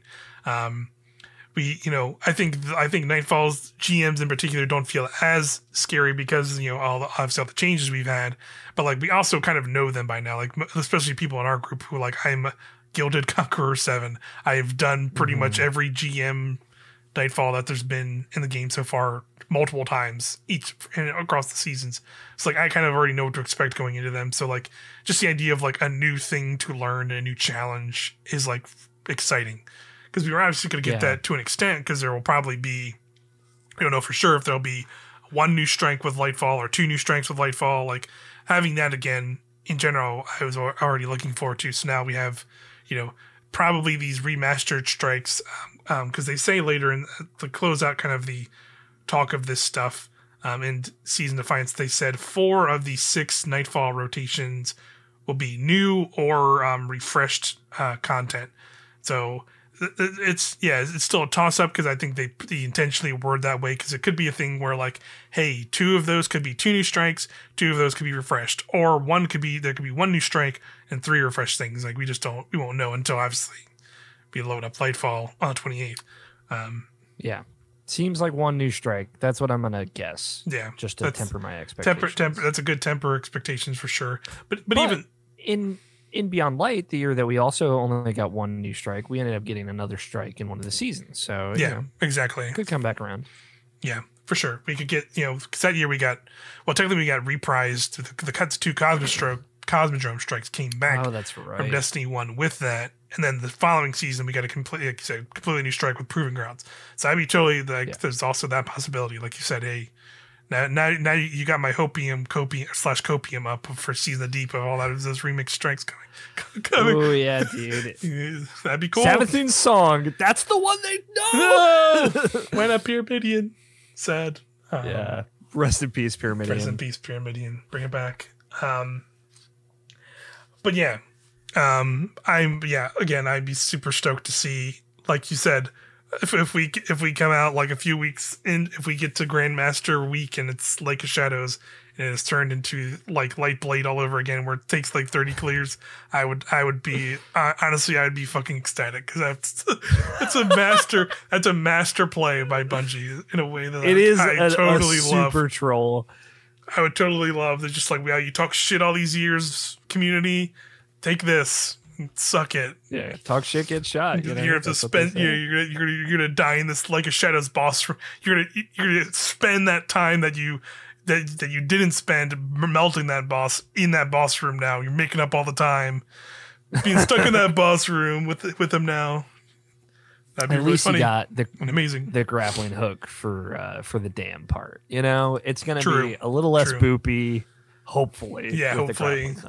Yeah, that's definitely a hope for sure. But another thing they Last said. Name. Yeah. Go ahead. There's one more point for this, and that was that's right. Kind of the thing they talked about, like over the course of the seasons, they're going to be like kind of refreshing the ritual playlists overall. So you could say they kind of were talking about Gambit here, maybe. Hope.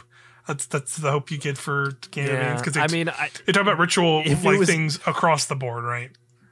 Yeah, if it was getting new maps, though, I think they would have mentioned it. Exactly. So just keep temper those expectations. Yeah, I'm expecting. Yeah, it'll just be like, maybe you'll see a Gambit Labs and could some be sunset stuff. Maps and stuff. Like, could be stuff like that we might get back. But even then, I really don't know. Yeah, but they said there will be stuff over season. They said the season right before Final Shape will have a larger focus on that on top of that. So expect the bulk of a lot of bigger changes in that season. So I'm assuming maybe that's where we see a bigger influx of different content for a strike playlist, like maybe a lot more battlegrounds or other things that season. Maybe we'll get more updated strikes, or like maybe that's where we get our new strike, potentially.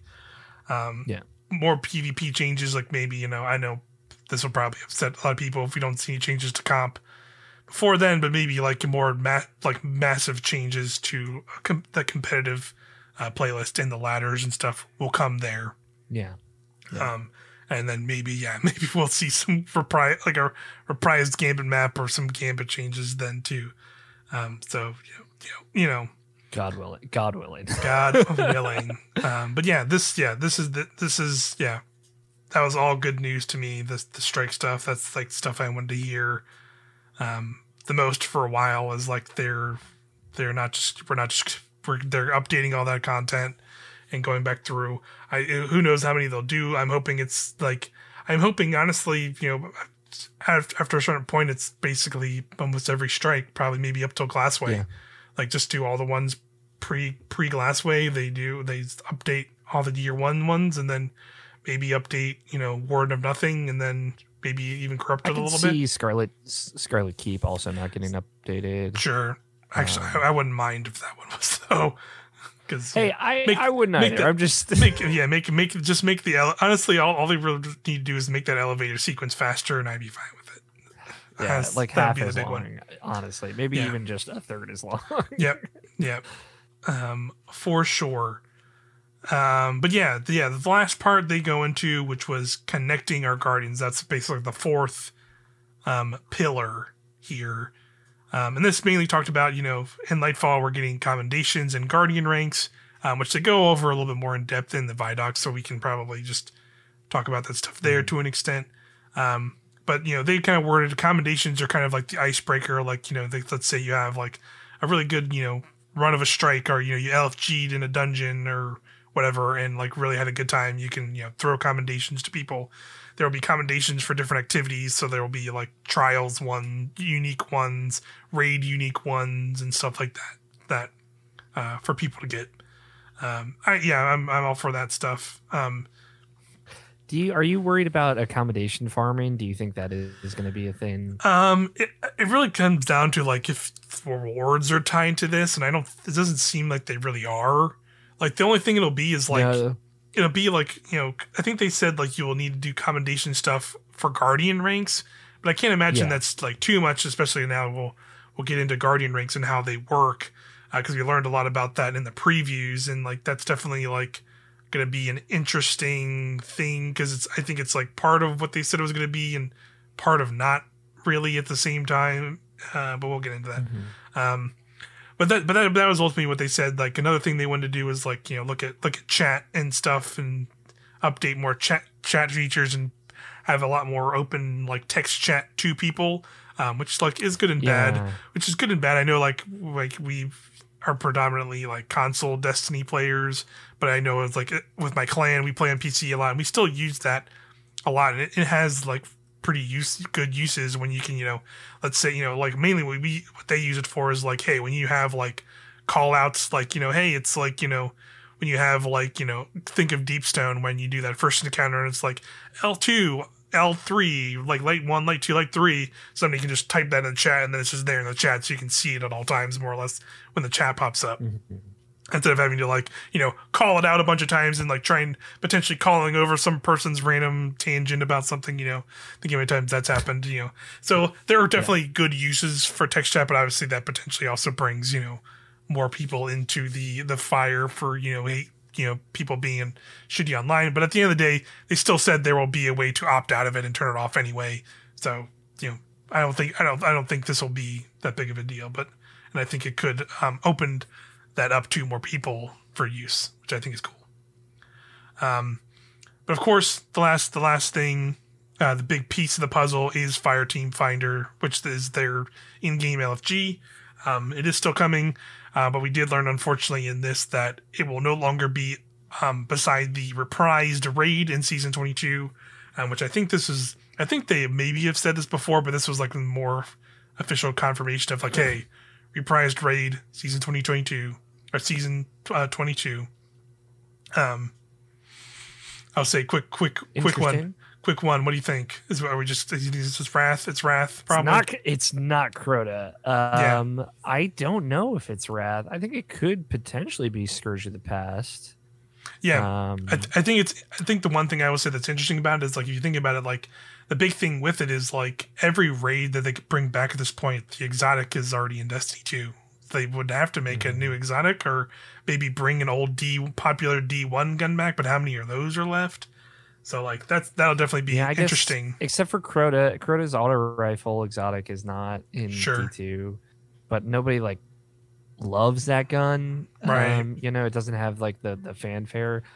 It could be Leviathan. Like if you ask me, the thing I'm thinking of is like, what are the guns that I would want to craft the most? And I would want to craft Ghost Primus the most. Yeah, hell yeah. So yeah, Leviathan could be good. I assume like we're gonna deal with Callus in Lightfall is my guess. So it'd be cool to have his raid back in the game. Yeah, but yeah, I could definitely see this being a D2 reprise raid over Wrath. I feel like I would love Wrath. To be clear, one of my favorites of all time. But I just feel like I could see it going both ways because I definitely agree with you. Like realistically, I would rather just have the base Leviathan raid back with all those weapons craftable, and like updated perks and like an origin trait. But I could also see them going like, well, we already did the 2 other big raids from Destiny 1. Why not complete the trifecta and just bring Wrath over? And now their Wrath is in. So I see the case for both, right? Mm-hmm. But yeah, I'm right. Yeah, exactly. I'm here for either, and we know it's coming now, which is cool. But yeah, basically back to Fireteam Finder. That originally was planned to launch with that, but now it is no longer, and it's going to be in 2020 or the season 23. Season 23, with the new dungeon that'll be a part of that season. So that's the season right before Final Shape. So that is what it is. Probably December. Yeah. But, that is what it is. But I think they gave good reasoning why they did that because they said like we want to make sure a lot of these tools they want this to be a first in class LFG tool, which I think that Destiny definitely does need. And I think it also the features they listed specifically, I was like, yeah, you would want to wait for these for sure.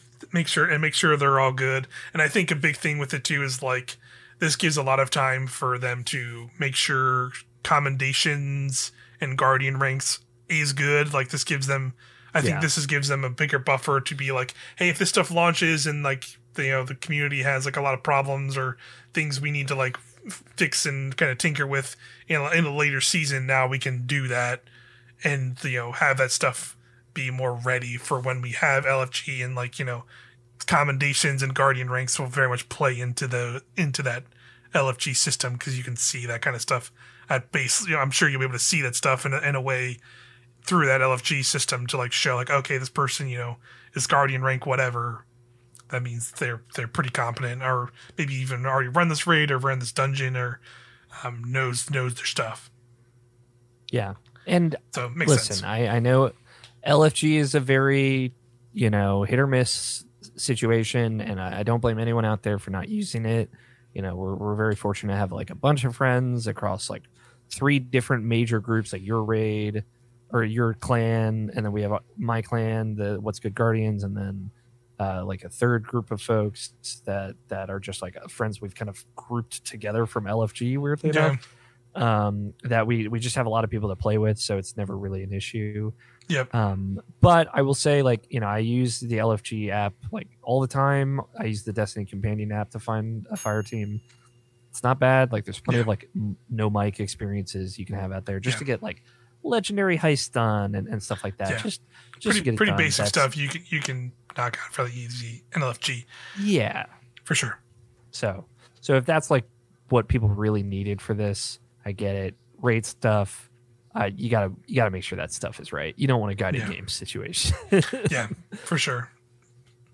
But yeah, we made it through 90 minutes here in the state of the game. That's all the blog stuff. That's the state of the game stuff. Yeah, it's a lot of stuff, because they're talking about Destiny from, now for the next year. Because we were literally, like we said, Fireteam Fighters, the season before Final Shape. Before we get in the Vidoc, I do have to make one quick tangent about all this stuff. And I also want to hear your thoughts on this of like, they talk a lot about, and they talk in this Vidoc too, of like, Final Shape is the end of the Light and Darkness saga, but Destiny is going to continue after this. And, that's being interpreted so many ways, right? By like, what does that actually mean?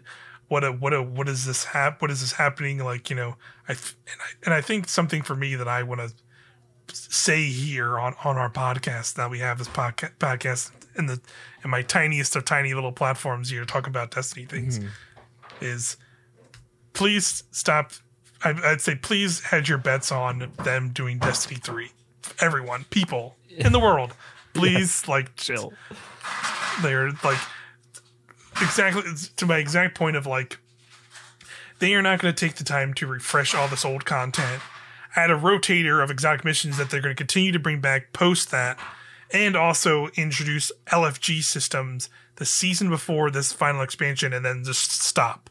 You know what I mean? Like, They would not make all this time. They would not start making up ideas of like, we want to have all these different ways to have different styles of seasons to go on. They wouldn't be thinking of that kind of and making those changes if they weren't going to keep making like seasons, that we weren't going to have like a season 25 or 26 after the Final Shape. So, just want to put that out there that like, if you're expecting the Final Shape to come out and then just kind of go quiet on Destiny 2 and maybe just do a couple seasons and then, here's Destiny 3 and, start jumping on that. Like, just, I would not expect that.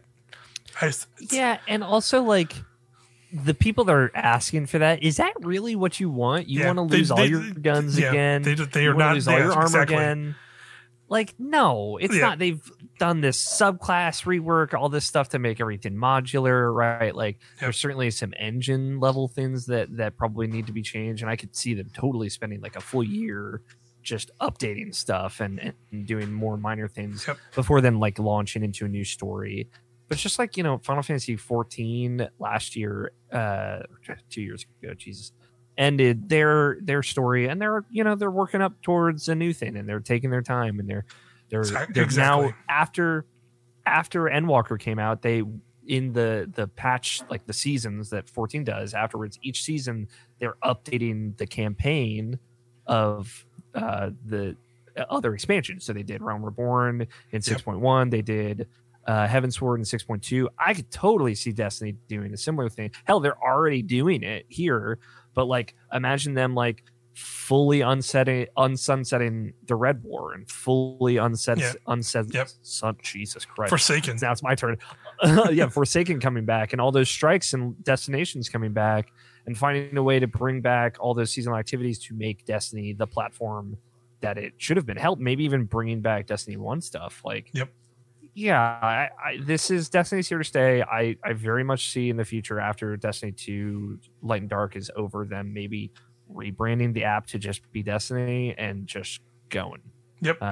Honestly, I'm surprised they haven't already done that. It's just kind of like a Destiny 2. I think Final Shape is going to be the moment they do that. I agree with you. Like, kind of what I'm expecting is like Final Shape's going to happen. The story's going to end. And like, if you expect, sometime later this year, they will have, the Final Shape presentation, and they're gonna sell that. And like, I think the thing that'll show it is like, you're gonna see that, and they're gonna be like, by this bonus edition, it's gonna give you 4 more seasons, and you're gonna be like, and then people are just gonna be like, wait, what? And then like, no, it's because they keep making stuff for this game because it's doing so well. I think I've said it on previous things. I don't think I've said it directly on Helm Tower. My working theory, and again, this kind of is, I'm immediately pulling this out of nowhere, out of my butt, more or less.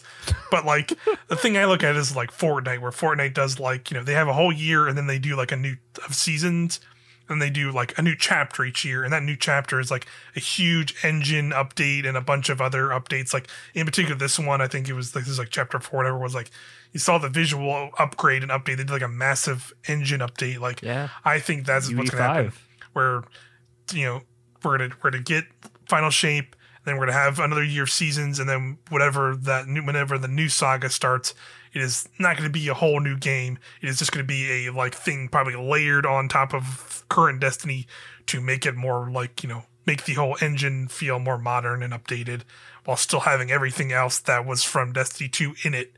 So there'll still probably be a framework of Destiny 2 here, but they will probably be a lot more like, it'll probably look way better, maybe way more better certain systems in some regards. Like I feel like they would just not spend all this time making the kind of features they're making this year and to suddenly abandon it, like even a year later. Like they just not feel like it does not feel like they would spend the time to finally make an in-game Destiny 2, a game that launched in 2017. They would now finally make an LFG system in 2023 just to like finish it a year. It'd be like, no, we're done, and we're done. Yeah, see you later. And sunset all of the content in it, right? Like, no, it doesn't make sense. Yeah, it doesn't. Especially them saying like, hey, we're not sunsetting expansions. Like, I think we will more soon get a Destiny 2 classic, like separate launchable, than we will get Destiny 3. And that is also a huge stretch. Yeah. It's a good point. So, yeah. But yeah, that's fine also. Yes, that is fine too. But I just wanted to say that. And like that was good call out. Definitely a feeling I had after reading this state of the game and like, them constantly saying, like, even as Vidoc, like, this is, we have the final shape coming, it's the end of Lightning's Arsenal, but Destiny 2 is not going anywhere. Like they keep saying that anywhere, and like I get that's kind of like them being coy. They don't want to talk about it because like in some ways that gives away like what could potentially happen in their last expansion. In the story, I don't think they want to give that away, but like I think this, by the end of this year, I would really like to like have a better idea of like, yes, just tell us, like, you need to be flat out with people, because people keep making up this myth, and it's going to become bigger and bigger bubble of like to burst of people like sitting here being like, yep, Destiny 3's next, we're getting Destiny 3, like you're gonna move on to a new thing, baby, it's time. Like that bubble's just gonna slowly get bigger. I already see people like talking about that like it's fact, and when it's never been. So, but anyway, yeah. They very, very much moved away from that vision with Shadowkeep, and they've doubled, tripled, quadrupled down on that. So yeah. Yep. But yeah, no Destiny 3. That danger's done. Everybody in the comments Strandglaive and Destiny 3 is dead. Destiny 3 is the dead game. Destiny 2 is not. Yeah, that's what you want. Destiny 2 lives. Destiny 3 dies. But yeah, moving on from that, we're not done with this week, by the way. A lot more to talk about still. Good Lord. We're about halfway done, actually. Yeah, more or less. But we got a Vidoc as well this week, which is a big video they usually do right before a season. It's kind of the hype builder of like, they usually get a bunch of Bungie developers to come on and talk about like kind of all the stuff, and that's what this was. They talked more about Strand. They showed more Strand gameplay. They talked about Neomuna. They showed the Cloud Striders. This is where we got more details on Seasons of Defiance. Like you said, like we learned a little bit more about the story. So I have a bunch of notes here, but I do want to say this at this point, we will think there's potential talk of like spoilery stuff, I think, because I think this was like the first thing I watched, and I was just like, oh yeah, I think we know some stuff now about what's going down in Lightfall. Even in like the first 90 seconds of that video of that Vidoc, you learned some stuff real fast. Like, oh shit, okay. Yeah, the tone has been set. Let's say, yeah. So for sure, if you don't want to know anything now, you can peace out and no hard feelings. We're also going to talk about the story finale at the end of the episode, and there's definitely going to be some speculation there that you might not want to hear. So for sure. So yeah, thanks for you're already an hour 40-ish minutes of us already from this, but yes, we're going to talk about the Vidoc and talk potential story spoilers from here on. So you've been warned. So basically, we saw a lot of new cutscene stuff shown, and like mainly stuff that seems like things that are like, I would say probably is like within the opening of Lightfall. Yeah. I do like that I don't feel like we've seen past like the second mission, and I think that's pretty cool. Yeah, I definitely get that vibe for sure as well. So basically, we see a shot that pretty much opens the trailer, and we just see the Traveler on one side, a bunch of like a couple like small tiny Guardian Vanguard ships fly up, and then a massive fucking fleet of pyramid ships littered through the sky in the opening sequence. You're just like, okay, well there you go. That shows you the difference of like what we're up against. Protect the Traveler at all costs. It's like, all right, it's bad. Shit. And then you just see a single pyramid ship just do like a little like it looks like it just farts. And it's like a little yellow wave, and you just see red orange wave. You just hear I'm down, and you just see a big red flashing light in Zavala, and all the characters are in that. It looks like they're in the Helm and in like a CG trailer. So it's like, oh, okay, yeah okay. There's clearly some shit is going down that's probably not good immediately out the gate for us. And they tweet out Season of Defiance promo art, and the tagline is "Defy the Witness." I'm like, oh, this is gonna go well for us, probably. yeah, exactly. And so you see that, and then you see a couple shots where like I don't know if it's like right in this moment, but I think they have like a little quick sequence where like somebody's talking about the Witness, and you just see a shot of the Witness like arms crossed, nonchalant, like they're saying they're very stoic, floating through space. Yeah, float through space, and it's like a destroyed ship. Like it's like nothing. You're just like, okay, clearly you can just like do that in space, going right toward the Traveler. Like he's gonna touch that thing within like the first 15 minutes of this campaign, probably, and it is all going downhill from there. But it's all going downhill. And then you see like another quick shot of like two ships just like hyperspacing out and just be like, whoa, we're getting the fuck out of here. So I'm assuming one of those was probably the Helm and one of them was something else. And then, we've seen the shot in multiple trailers of like our Guardian, like grabbing on to like a ship is going through hyperspace, and we like grab on to like the edge of it to stay on it. And then we like fall down into the ship itself. And that's probably like the start of the actual first mission. I bet is like us inside one of those Cabal ships that's like hyperspacing to Neomuna or whatever. Which is awesome. By the way, super hyped for that. Yeah, could potentially really cool. Be fighting out in space on top of ships. That'd be really cool. Well, we like jump around on the ships and stuff. Yeah, and like clearly, like to my vibe in general was like you said, like we saw the Witness probably going towards the Traveler, like is clearly edited in a way that like something big happens in that moment. If it is like the Witness touching the Traveler, or the Traveler just being like, "Oh, you guys couldn't fight these guys at all, peace," and it actually does leave, like we thought it was gonna, like we see in the finale potentially. But who knows what happens? But they clearly like cut around that CG scene to like not fully like spoil probably what the moment is there, and then clearly whatever happens, and everyone just goes, "Oh, we're getting the fuck out of here!" And like you just see like they basically just abandon Earth. What it kind of seems like, and that's what like Season of Defiance seems like it is kind of about. Is like maybe it's like, oh, whoever's left on Earth is kind of just like left to their own, so to speak, until hopefully Devram K finally climbed down from his tower. Yeah, climbed down from his tower to like have probably the first voice lines he'll ever have since like 2017.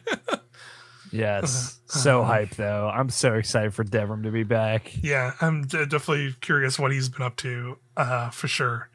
But yeah, so that I also want to ask, cutscene wise, we get some good shots from your boy, big boy Callus. How are you feeling seeing Callus all his glory? Callus looks awesome. I love his big gold arm. He has like a gold arm and his gold foot. His gold foot, and he has like all his like crazy. He has like a bejeweled body almost. He has all these crazy symbols all over him. He's got toe rings. He has a big. We've seen some of the art already where he has a big bucket hat. Yeah, he looks. I like his look a lot. He looks really good. I think Itenchi looks very boisterous, and I'm excited to see probably I don't think it's too much of a stretch to assume we're probably going to be fighting him at some point in that campaign. I'm very curious to see him like with, freaking, dark powers or whatever it ends up being, whatever the heck. Yeah, strange shield. That's what he's going to have. Oh, shit. But yeah, very cool stuff. We see another scene of like Kaido rallying her troops, on Neomuna. She's obviously there. She wants to, take Callus down, so like she'll probably have involvement in that as well. Definitely curious to see that as well. But they definitely had a good setup of like, they kind of talk about all these moments while they're flash cutting to this, and they're just like, oh, but what are we gonna do to stop this? And then they cut to like a Neomuna shot and like a Guardian like reaching up to a big green strand pillar, and then they start talking about strand stuff. In those shots, I saw a cool call out. You see a very, very quick glimpse at Osiris also using strand, which, makes a lot more sense from that previous chair where he's like sort of like mentoring us, and he like says like he's like naming strand and like talking about strand. So clearly he accesses it somehow too. So obviously we won't know that until we actually get into the, that's probably going to be like one of the first early missions, I would bet. But like you see him like, and it does seem like he's the strand vendor, because there's like a preview shot that shows him standing on Neomuna just hanging out. Yep. Yeah. So we will. Member. I was going to say, so second. We will, and I was supposed to call out. We will return to that shot because there's a lot of things in particular in this Vidoc. Oh, that's true. There's a shot in particular where there's a lot of things you can see, a lot of details. So we'll definitely bring that up again. But yeah, it's like basically the quick shot you see is like he has like these like look like they're like dice, and he has like his hands, and he's like he has like green kind of strands coming out of his fingers. So like he clearly has that power as well. So that's very interesting as well. I'm just saying the Bungie devs clearly played Kingdoms of Amalur Reckoning, and Strand is sick. And the Weave of Fate is like one of my favorite D&D concepts ever. It's actually a big part of my D&D campaign that I'm running right now for IP D&D. Go check it out. So it's like, oh man, Destiny just gets me. Destiny actually is like the huge inspiration for the plot of my D&D campaign. So the fact that they're like getting into the weave is like so my shit. The web of life, the threads of life. Yeah, they definitely called that out of like, we wanted to do something that was very Destiny is what I think. Not poison. They just like dunked on a bunch of people like, not poison. So that was fun. But yeah, we got a lot of really good throughout the Vidoc. We saw like a lot of really cool strand stuff. I like that we actually like this was kind of the first time we properly saw like from like our character point of view. Like we straight up saw like what the Titan melee looks like from this point of view, like what some supers look like. Using like what some of the strand supers are like from that point of view, grappling and throwing stuff, throwing like tangles and stuff. A lot to call out there. Tangle cooldown, yes, as well. Yeah, we saw that in one of the previews. You can see like a guardian throw a tangle, and then you see like I think it's like a 15-second cooldown. It says like tangle cooldown. Yep. So that makes sense because it seems like it's like if it were a thing where you can make 1 million of those, and like the power of those things have where you can grapple to them for free. Like I think that's like a fair thing to do there. So the things I want to call out, like because I mostly was writing stuff down while these moments were happening, is boy that the hunter super looks insane. Mainly that heavy attack. You see like there's just like some shots where there's a heavy attack, and that range on that thing like it covers like that big diameter. That's like almost as big as some of those PvP maps. Have fun with that. You know what I mean? I hope that's a double hit on PvP because that thing whips fast. Yep. Not the light attack, but the heavy. It's like a heavy attack. Yeah, it does like a big spin and flip at the same time. It looks wild. I like the Titan one. Look, they showed some Titan super gameplay, and that looked fun as well. Where it straight up shows like you shoot the big laser blast with the heavy attack, and those look like they can travel pretty far, and that can suspend dudes. I wasn't sure if like this was like how people were talking about in previews made it sound like, and how he put it in there where he's like in combo indefinitely. That makes it sound like the light attacks like don't eat your super, but I was thinking maybe that's just like I think they more so just meant like with some you just keep going. Yeah, like with some supers in the like I think of like the stasis one, like he does this kind of like a big lunge, and you just kind of have to keep doing it again. Like it's kind of slower. I think they just more so meant like you can like mash it and you like move really fast and keep doing it rather than it just lasts forever and it doesn't take energy, because that would be insane. Because like it would be. The whole idea is the light attacks make the heavy stronger or charge it up. I wonder if you do like 90% of the meter on light attacks, then do a heavy hit, if it's like a huge damage hit. That'd be kind of cool. Maybe see potentially how that is. And on top of that, of like you do those hits and that like severs them, so it weakens their damage and stuff. That's still like an aspect of that as well. which could be really cool.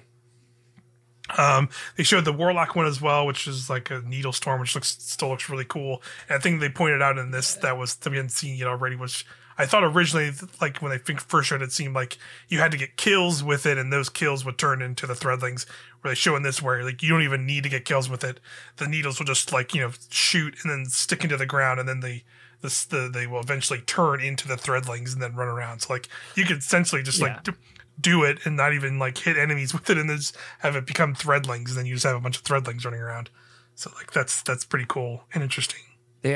They also showed some of the other things that we hadn't seen from the Strange trailer, including the Warlock aspect, that Mind Spun invocation with the grapple, where if you grapple to an enemy, it'll pull Threadlings out of them. They show that with the grapple melee in the trailer. Nice, yeah. Looks super fun. Yeah. We could see that too, and they also showed that like what unraveling looks like as well in some of those.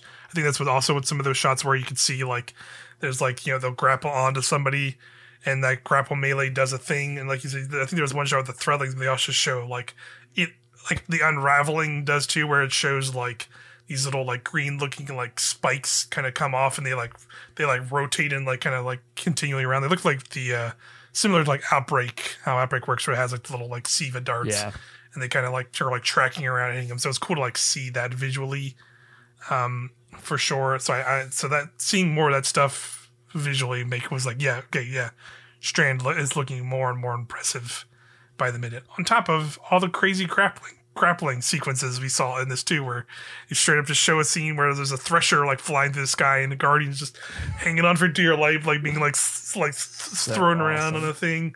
We see a Guardian grapple onto the back of a Sparrow and kind of like zoom around a corner, and then like goes and does a grapple melee into a bunch of enemies as like the person the Sparrow keeps zooming by him. Like that's fucking cool as hell. So cool. We saw like somebody throw a Tangle, like and they're like on the other side of this like big arena, and like throw it, and somebody grapples. Like the grapple has like pretty crazy range from the looks of it. Maybe that's just because it's like maybe that's like a Tangle interaction where he tangles to it, he like grapples to it and like flies across this big arena into a big fray that's happening in a different area. Like just the application of all that stuff looks super cool. I'm pretty sure we also saw we saw a brief glimpse of like the hunter aspect, and I think some of the footage too, where like it makes a grapple point for people, where like he grapples to something. I see it's like in a quick shot where like the hunter grapples onto something, and you see like from the grapple point, like another green one just gets like it kind of like pops off of it, and like it'll just and it just kind of like stood in place essentially, where I think you make like the initial like grapple like grab or whatever, however it works. I think basically from wherever that point was, it makes one and just keeps one there for a period of time. So that's kind of cool. We saw my dream, which is somebody on the Sparrow, somebody grapples to the Sparrow, drives past enemies, and the person grappling to them just punches out of the grapple into those enemies. Yeah. I was like, yes. Yep. It just looks really cool. I'm very, very excited for it.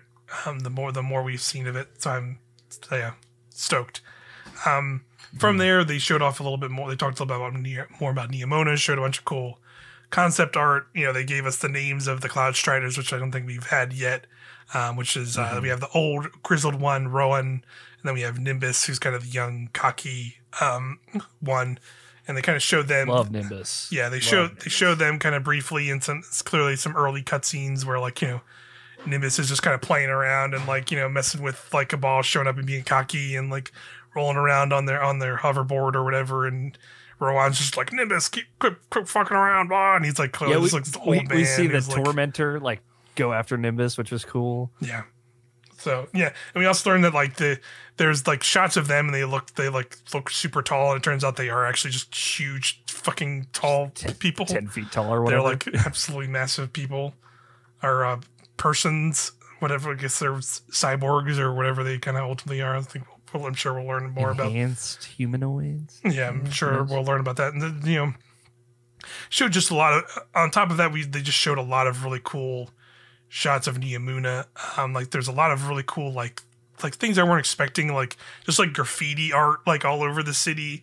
Like they showed like this mural of like, you know, former Cloud Striders, assumedly, and then we saw like you know, another one. Our friend Ren, who was going to be playing with us in the on the day we streamed the Lightfall campaign. They showed that there's this really cool big art of like, it's like a giant zoom in of like an eyeball iris, and it looks like the Traveler was like inside the iris, kind of in an interesting way.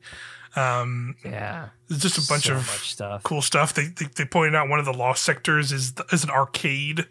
So you're just like running through an arcade and fighting Vex, and they show a lot of gameplay of that, which is really cool. In that gameplay, we see the more of the stasis waveframe grenade launcher as well being used in that gameplay, which looks really cool. So yeah, it looks really cool. Like the other thing you mentioned that like there's we learned in previews from Neomuna. There's a couple things we learned in the previews more about Neomuna as well, so I'll bring those up here. There's some kind of, like you said, there's some kind of either escalation protocol or Altars of Sorrow style activity going on in one of the zones. The people who went to like a Bungie Lightfall preview thing, so they kind of saw it going on in the background, but they did not, like, the person doing the demo did like not go over and do anything with it, so they don't really know. People don't really know what it was, but it seems like that was like a thing that goes on in one of the zones of Neomuna. And I remembered from the article, if you scroll down the article, they describe something called terminal overload. So I'm curious if that's what that is. We'll just have to wait and see, because we didn't really learn from that or what that is exactly. They said that Neomuna as a destination is about the same size as kind of some of the previous ones, like the Throne World and Beyond Light, where it's kind of like it's 3 major areas you can kind of wander around and patrol, but then of course there'll be like lost sectors and like other smaller like side areas that are probably tied in with like, you know, story missions and things like that. So like there'll probably be more areas we've clearly not seen and explored around in, for sure. Yeah. And I'm totally cool with that. Some story stuff we learned, it seems like at least some of the origins of the Cloud Strider came because apparently Vex have been on Neomuna this entire time. It was not a thing where like the Cabal showed up and the Vex are with the Cabal for some reason. It's just that the Vex had been on Neomuna this whole time, and the Cloud Striders were kind of initially formed to combat them. As we learned some aspect of that. So maybe, you know, the origins of the Cloud Striders may be entwined in a similar way to Exos. Maybe. Who knows? Yeah. Could be very interesting. So. And Siva, whatever was on the Echo 1 and Echo 2 that came, the old school Siva evolved into the nanotech that they use, right. It seems like. And yeah, I'm really curious about this Vex stuff. That makes me feel like they are not a faction with the Witness, right? Because then the Witness would have known about Neomuna. Exactly, yeah. And I was talking with a fellow Destiny 2 writer, Sania Ahmad, who had a couple of great interviews, one on Wired this week and one on GameSpot, I think last week, with the devs, talking about Vex. I feel like they might be setting Vex stuff up for post-Final Ship. Which is cool. I can see that for sure, because they can do so much with them, because they are this like they are these robots that can Enigma, you know. Yeah, they're Enigma, and they are like, you know, the main thing we know about them is they can move between like time and space and dimensions and stuff. So like they can do anything with those. Like they can send us back in time for some reason with them, or not, or do other things, like go somewhere completely different. A lot of potentials for that. Another thing we learned is like why, you know, people have brought up, like, you know, they brought up in trailers where they say like, you know, the Cloud Striders are protecting the people of Neomuna, but when you look at a lot of shots of the in game, there's not a lot of people going around. Well, there is a reason for that, and that is because they are uploaded digitally. We got this right, Alex O'Neill. Remember, we guessed this. That's right. And one of the previews, they talked about the people of Neomuna are uploaded to a thing called the Cloud Arc, and they are basically in a digital version of Neomuna, like it being safeguarded in like a digital version of Neomuna where they can't be attacked. I hadn't heard this. So now they are, basically, you know, we are in Neomuna proper. I guess that's gonna be the big thing, right? I bet I wouldn't be. That's what the Vex thing is. Maybe that's what the Vex thing is. Like maybe they're trying to get into that cloud version, or maybe we go into it. Maybe like that's like the raid. Like maybe we go into the digital Neomuna to like do the data raid, space. or maybe it's even bigger twist. The Neomuna that we've been seeing this whole time is the digital Neomuna, and then we for the raid go into the real Neomuna, and like something else is completely insane is going on in that real version, because people pointed out like the very ending shot of this whole Vidoc is like a lineup of 6 guardians, and people are taking that as like, usually when you see that kind of lineup in a nice shot like that, that's usually like the opening of a raid, and that is overlooking the city of Neomuna, that they see that. But it has a very different look to it because it's like daytime and like bright version of Neomuna, where like this version is like definitely been like a lot more darker. And granted, there's a whole, so maybe this is like, it could just be like post like a war, like the war has ended, and maybe that's like what Neomuna looks like now. The bigger battle conflict is like done or whatever. But I think that'd be cool as hell, though, right? We go like we learn that we've been like the digital version of Neomuna this whole time, and then we were like jacked out, Matrix style, to like go into the raid or whatever, and like turns out Neomuna like had this other stuff, like had fallen long ago or something like that, like something crazy like that. That'd be really cool. Man, I'm so excited for the lore of this fucking expansion. yeah, that sounds cool as hell. I love especially like all the insane cyberpunk stuff going on in this. It seems like we're gonna get like the Witness lore this expansion, and then probably finally get the Traveler lore in the final shape. Yes, and I'm just so excited. Yep. And the next another thing we learned was that we saw more Tormentor stuff showing off in this, or they were talked about them more, and like basically, they showed off the big thing with them is like they can like grab you and like drain your energy, and they have a bunch of crazy scythe attacks. They showed this one where it puts the scythe over his head and spins it and makes this crazy void vortex, and then like leaps up and like does big slams and stuff. It looks pretty wild. So I'm really stoked to fight those. The thing we learned in the previews, however, is there are apparently multiple kinds of Tormentors in this. So like it sounds more like there will be like boss tier ones. Tiers, yeah. But there will also be like smaller ones. Like I think the big differentiator is how they said they described it to them was that like there would be a tier where like you could freeze them with stasis, basically. Mm-hmm. But there are some that like you shoot them and it'd just be like a boss, and they don't give a fuck, and they just will keep doing their thing.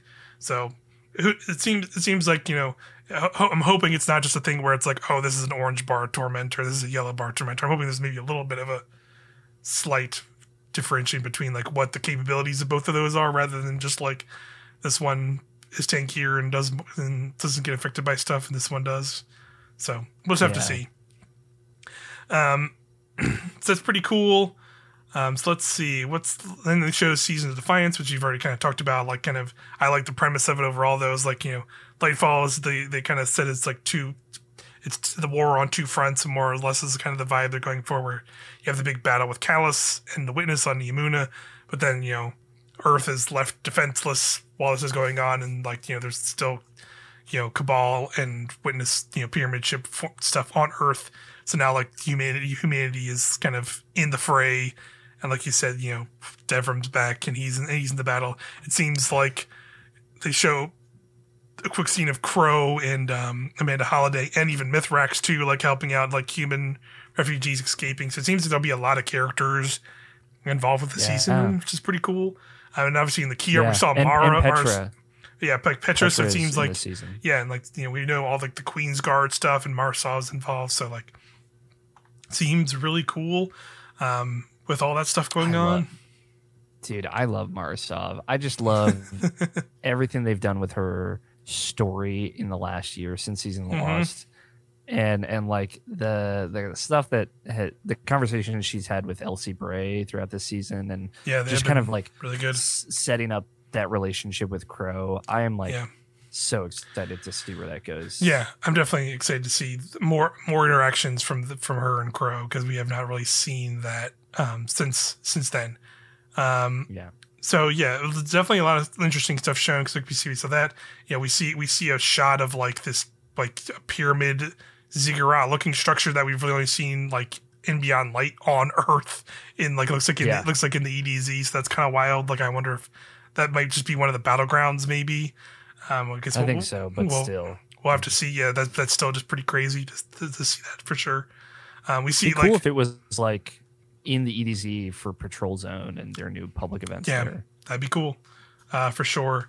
We saw like kind of the theme for like the armors and the weapons for the season as well. Like we saw in the key art, obviously there's like this crazy looking like kind of like pink and white and gold like knight looking armor for a lot of the classes. But there was another set shown that looks like it's like red and black, like crazy robes. Like initially, like it looked so wild that like people were like, "Whoa, is that the raid armor?" That's kind of was my first reaction, how wild it looks. But you see in a later shot, when we see like what we're getting to next, which is like the loadout and kind of build menus, you can see like they have that armor on, and you can see like it's from the season, so it is probably just one of the season armors. Like either like it'll either basically that the one in the key art will be probably the ornaments for the season pass. This might just be the base armor you get from the season, which would be pretty crazy. That's the armor. It's pretty cool. The armor team is killing it. Yeah, for sure. Really cool armor for all three across. We haven't even seen like I've said that'll be fucking raid armor. I can't wait to see that. Yeah, I know that there's armor we haven't even seen yet. Yeah, some of the best. So that'd be pretty cool. They showed a lot of the weapons. Do look like they are like updated versions of the Season of the Lost weapons. We've kind of seen some in some of the shots in this Vidoc, but then again they go into a lot of the footage we've gotten either from the Vidoc or from like preview events.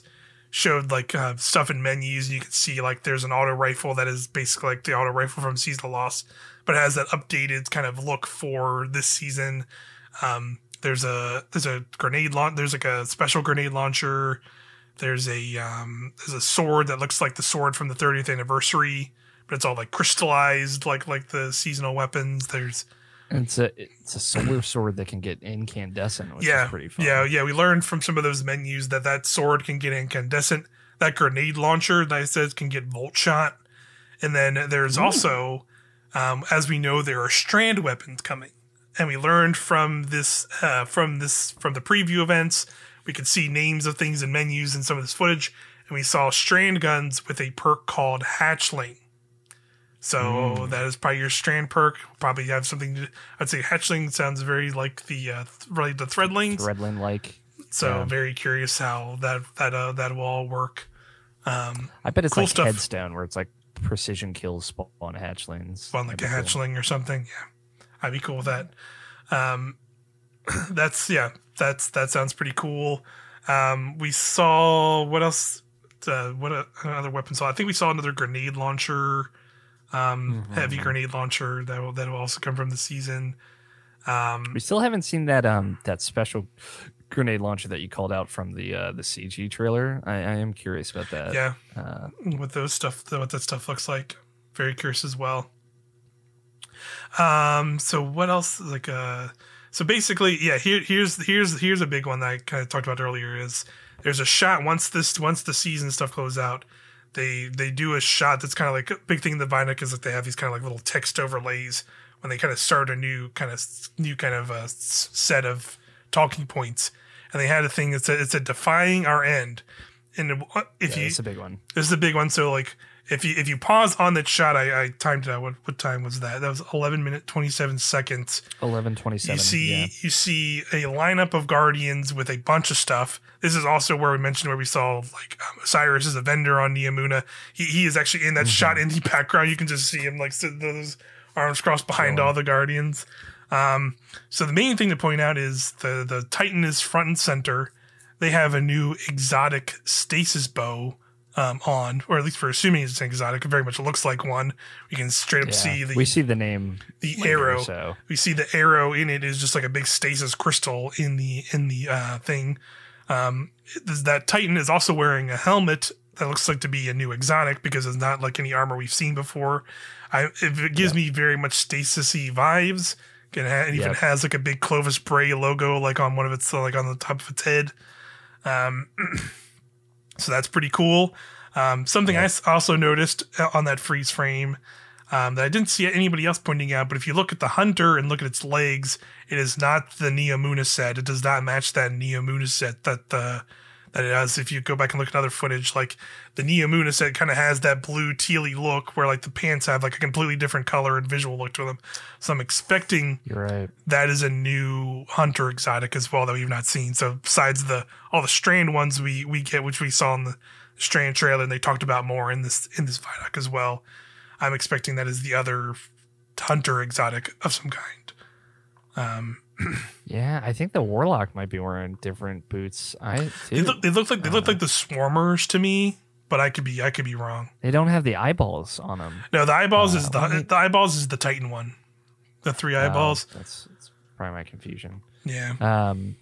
So I couldn't notice anything about the Hunter, or the Warlock rather. But maybe I'm missing something there. But that's what stood out to me in that shot was exotic bow. Yeah. In 2 new armor exotics potentially. You have it written here in your notes, but once we see the Guardian ranks like Triumph system, we can see the exotic bow is called the Vergless Curve. It's probably the seasonal exotic. Yeah. Either it'll be a season pass, or maybe one we unlock through this like some kind of exotic quest in the season. We don't really know for sure because because like you said, we see a shot of the Guardian rank system when they start going over that stuff in this kind of whole point. And you can see there's one of the Guardian ranks tabs of challenges is Season of the Defiance. And you can see the quick thing where it just says it might just be acquire or use it to get kills. Defeat enemies with the Vergless Curve, yeah. Yeah. So that'll be a part of getting your Guardian ranks. So this is the big thing with it, because now we can see that season, like the seasons are involved in the Guardian ranks, and this is something we learned. They didn't explicitly say in this, but we learned throughout the previews is that Guardian ranks reset each season, more or less. So basically, at least from what it is right now, basically you will reach rank 6, which rank 6 is like your basically kind of your sort of baseline point, which they said that's where a lot of Guardians who have played the game previously will start out as.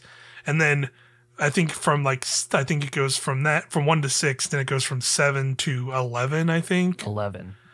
7 to 11 are basically going to be like what I think they called them advanced ranks. And those will involve things that come as a part of seasons. So it sounds like you'll essentially be reset to 6 each season, but then depending on what stuff you've done throughout the seasons, you will probably be able to level back up quickly. But to then reach like the highest ranks, you will need to do things that are more directly related to seasons. So as in like, hey, this season's going to have a new dungeon. You need to like complete the dungeon or do challenges that are tied to the dungeon to like get this Guardian rank that are like tied to this particular like rank 8 or 9 or whatever. So like it seems like, that'll be an aspect to Guardian ranks. And I'm going to be honest, like initial thoughts, I don't know how to feel about that, because that feels pretty counterintuitive to the idea they pitched Guardian ranks as, right? Because like it's supposed to be a way to like showcase like, hey, because I am Guardian rank this, I have surmounted all this stuff. And I understand like, they need to have a way to keep the new stuff coming out relevant. But I feel like, can they just keep making the rank higher? But I guess maybe they don't want it to be like you're getting Guardian rank 50 and somebody's starting at 6. So I guess like, I already am getting the vibe that maybe like we're getting a very early iteration of Guardian ranks. And as soon as they start figuring this stuff out, they will probably have to make a lot of changes to it. If like their current thing right now is just like, we're going to be just resetting it over and over again. Because that makes it feel like it's really will not actually matter like at some point as much as we think it will, or they hope they want it to, right? Because then like if it's just resetting every time, it's like, all right, you'll have people later in seasons who are like higher Guardian ranks, but then they're just going to be 6, and like they might hit Guardian rank 11 in the second, like the last like couple weeks of the season, because of that's how they did all their stuff, and then just 2 weeks later they're just going to be set back to Guardian rank 6 or 7 or whatever. It's like, well, what's the point of that, I guess? But I don't know. Yeah, maybe I think again, like that's just like assuming things. Like we don't know for sure if how much it'll reset each season, because we'll just have to wait and see. But At least that initially just like rubs me the wrong way a little bit, I guess. Yeah. It's also like a thing where your Guardian rank's going to be what is next year name. It's no longer going to be your season rank. Yeah. So yeah, I see what you're saying. Like the idea being that everybody kind of gets reset back to 6, so new players don't feel super left out. And when they see someone who's like ranked 10 right out the gate, they're like, oh, I should, ask that person for help. We'll see. My concerns are like they said that unlocking loadouts is tied into Guardian ranks, and they did say some of the later ranks, parts of them will be semi-permanent. So hopefully that includes loadouts. I'm sure they won't like, I worked for hours to unlock 10 loadouts, and now it's a new season, so I have to unlock the last 4 again. Yeah, no way. I really hope they don't do that. Yeah, that would be insane that would be truly insane if they did that. Yeah. Yeah. So yeah, I think it's more like the seasonal challenges. It's like seasonal challenge like things are so folded into Guardian ranks that it's like as you just do seasonal challenges, you'll just immediately be back up to where you were. But like you said, then what's kind of the point? I don't know. We'll see. Yeah, that's definitely a wait and see kind of thing. Because I will say, like, criticism aside, like the baseline ideas of Guardian ranks, I do like. Like I do like this idea of like, seeing the season pass number has been useless for a while. Like, I'm season pass rank like 300 something, and like that doesn't matter to me at all. And like it really seeing other people's rank does not matter at all. Where like I feel like seeing Guardian ranks could potentially be more impactful, right? Like you said, like, oh, I'm doing this strike with, a bunch of people who are Guardian rank 10 or whatever. I know, like, this should be a competent go through of the strike rather than like, I see Guardian rank. I was doing a strike the other day where I was Guardian rank 20, and then like the person like dead. I feel like they were a person who like literally had never played this game before. So I was like, it's like also, that interesting spread. So. Guardian ranks are supposed to effectively be a quest log for folks that don't know what to do. So like you're reset back down to 6, you go and check like, oh, I got to do this, this, and this. Start moving yourself back up. And those this, and this things that reset are probably going to be like, do the seasonal activity, unlock the seasonal weapon, use the seasonal weapon, So I think on some level, making you have to engage with it is going to be helpful for new players. Yeah. Having that engagement for sure, and like giving them a direction of like to start for sure is good. And I do like that like it is essentially like taking triumphs, because I think they said like triumphs will like factor in, like your triumphs will still be there, but they will factor in some way. I don't know exactly what that meant, but like just the general idea of like like make triumphs feel a little bit more like have a bunch of fun ones that are like side things, and they do still get you like occasional rewards, but like I also make them more integral to learning the game, because I think like having gone for titles and seasonal titles and seals like give you a better way to like learn getting more in depth in Destiny stuff, right? Like that's definitely how I've always felt about it. Like once I started going for that stuff and learning more in-depth systems, like that helped a lot with that. So I'm thinking that's what they're trying to like find the balance for, is like having this system introduce players to that rather than just like the very basic stuff of Destiny. And so I think there's definitely good stuff with this. Just few pain points. Just reading that stuff is just like we'll see. We'll just have to see. It's a lot of we'll have to see in Lightfall. yes, for sure. On to a more positive thing though. Loadout stuff all sounds really good. For everything we saw, like they showed, like literally one bad part about it that's not even that bad. Yeah, it's not even that bad. You can't send stuff back to the vault. Yeah, and they also said they will probably add that later at some point. They even like reiterated that in some of the preview stuff where you can see it in the Vidoc, and it's definitely like a pretty quick flash that I noticed, but then like didn't really fully collect until I started reading previews of just like, oh yeah, when you just hit a loadout, it's instant. Like you just see it in that Vidoc of just like a person's on a loadout, they just hit one, and you see your Guardian real time just change to a completely different armor set, and everything change in their loadout. Like they said, like it will pull stuff from the vault. So if you save like weapons in a loadout in a vault, it will pull them from the vault onto your character and just set you up in that loadout. You can do it at any time in any activity that isn't equipment locked. So like if you're just running a strike and just want to swap to a different thing real quick, you can do it. You can even do it in a PvP match. I think people will hate it, but I'd rather just be able to do it flatline across the game because for that ease of use. Yeah, at least the playing field is even. Yeah, and it makes sense that you won't have you can't do an equipment lock stuff because that's how equipment locked works. Makes sense. You won't be able to do that in that. Yep, fantastic. Sounds awesome. So excited for it's gonna be great. That's really good. So the last thing for that, so yeah, Guardian ranks, loadout sounds great. Commendations, another interesting thing that we saw in this footage that I saw was pointed out by a streamer Leopard, the most above average Destiny 2 streamer out there. He was kind of like watching it with his with like kind of his stream and stuff, and he pointed out in the commendation screen that you can see at the end of a Valve Disciple raid. You can see in the commendation up in the corner, there's multiple things you can tab through. So there's I think it's the first one is summary, which is the screen they're on now because you can see it's selected, which is the commendations. But there's another tab that says final results. So are we finally getting a way to see damage done without wiping in this video game?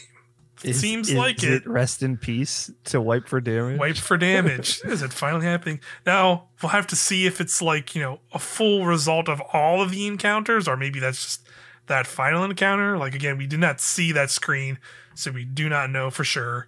But potentially could be really cool if we can just tab from that summary screen to another screen, and it just has like, hey, this encounter, here's your damage, here's here's all the damage everybody did, here's all the things people did.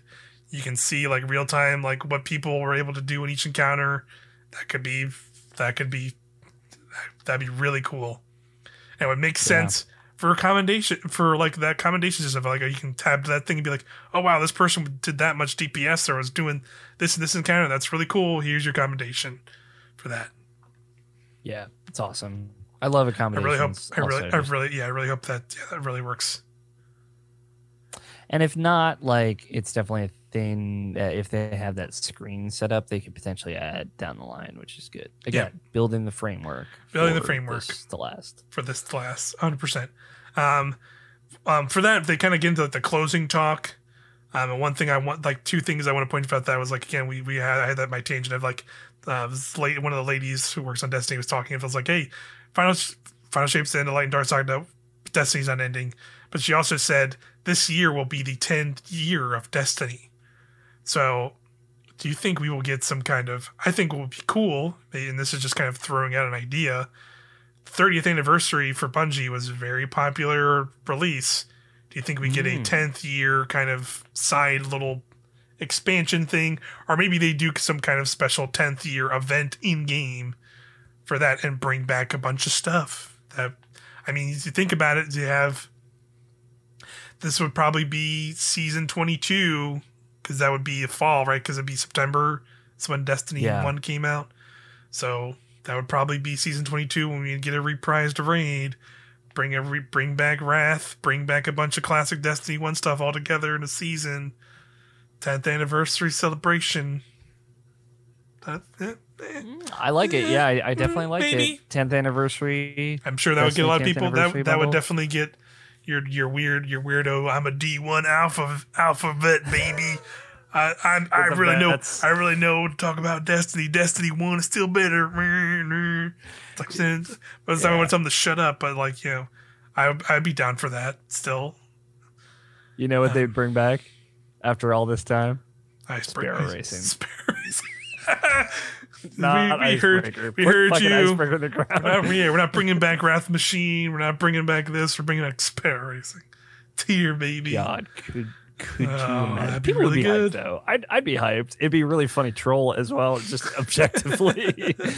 I would love it. A 10th anniversary pack. I'm just trying to think. They'd have to bring back a bunch of D1 stuff, and I'm trying to think what they would bring back at this point. Yeah, because they brought back so many. Maybe like a bunch of exotics that like have like, because I feel like armor exotics, like there's some armor exotics still left from D1 that haven't like come back again and again. I think like completing the D1 raid, big raid trifecta of bringing back Wrath, I think would be hype for people.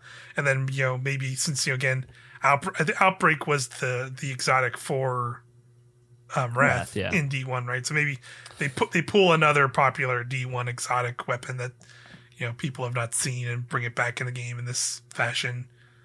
A lot of options. Yeah, I'd love that so much. I mean, it's going to be a great year. I feel like this is just going to be the best year of Destiny years in general, just because it's like a lot of really exciting stuff. A lot of really exciting stuff for this year, for sure, from all the stuff we've talked about today.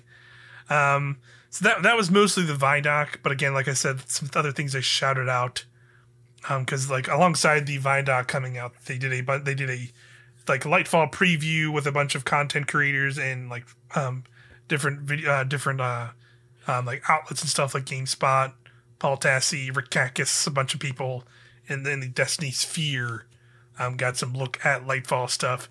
So this is like, I try to like do my best to collect a bunch of that stuff and talk about it here in this last bit here. Good call. But basically, here's all the things I got from so more stuff from previous strand weapons we've seen so far. So here's all the strand weapons I've seen from footage. You can see there was a Neomuna SMG that is strand. Hype. Neomuna large machine gun that is strand. This also is hype. This also has the hatchling perk, because we can see that machine gun like equipped in some of the B-roll footage. There's a strand sniper and a strand hand cannon. So those are all the Neomuna strand weapons. The origin trait for Neomuna is called a nanotech tracer rockets. So we don't see what it does, but we see that name, like, again, they show like a load. Like it's very clearly from like this loadout menu, and it just like says all the names of the perks, and you just see that. So that very much sounds like Quicksilver. So like the legendary Neomuna is gonna have like Quicksilver rockets on them. That'd be nuts. Love it. Love it. Like I said, the new strand perk is called Hatchling. We just see the name of it, so that's pretty exciting. And then again, like I pointed out earlier, or we talked about earlier, Defiance weapons we see in some menus, Sword with Incandescent. There's the GL with Volt Shot, and also that auto rifle I talked about earlier was a strand auto rifle that has that perk as well. So that's pretty cool. There's a Neomuna Void Shotgun with a new Void perk that we now know is called Destabilizing Rounds. Probably pretty. No, we know what that probably does. And we learned about that. Yeah. We learned what that was because of this week in the TWAB. We saw a Void Glaive, which is going to be the weapon, the like seasonal weapon drop. What is it? The pursuit weapon or whatever it's called for the playlist. Ritual weapon. Yes. It'll have another perk which I immediately forget. It's like something. It's something crazy. It's like something Aegis or Aegis. Yeah. So we'll have to see what that is. Aegis something. Yeah, but it's a void glaive that looks pretty cool. So we saw that. Let's see what else we have. One thing that I saw pointed out on Twitter.com from people, there's an interactive trailer that also came out this week. God, there's so much stuff that came out this week. So in that interactive trailer and in the Vidoc, people noticed that there are some shots in it that are very that are straight up things pulled from Destiny 1 Venus, as in like there's like when you would know better than me. I briefly played D1. I would check this link. Shot. There's a shot of this of like this, there's a very particular statue that's on Venus of like the angel with the staff, and there's a shot of that in the Neomuna interactive trailer that is shown, and there's another shot that's like this doorway that's being opened up that is like matches the door on Venus, a door that's like all like grown over on Venus.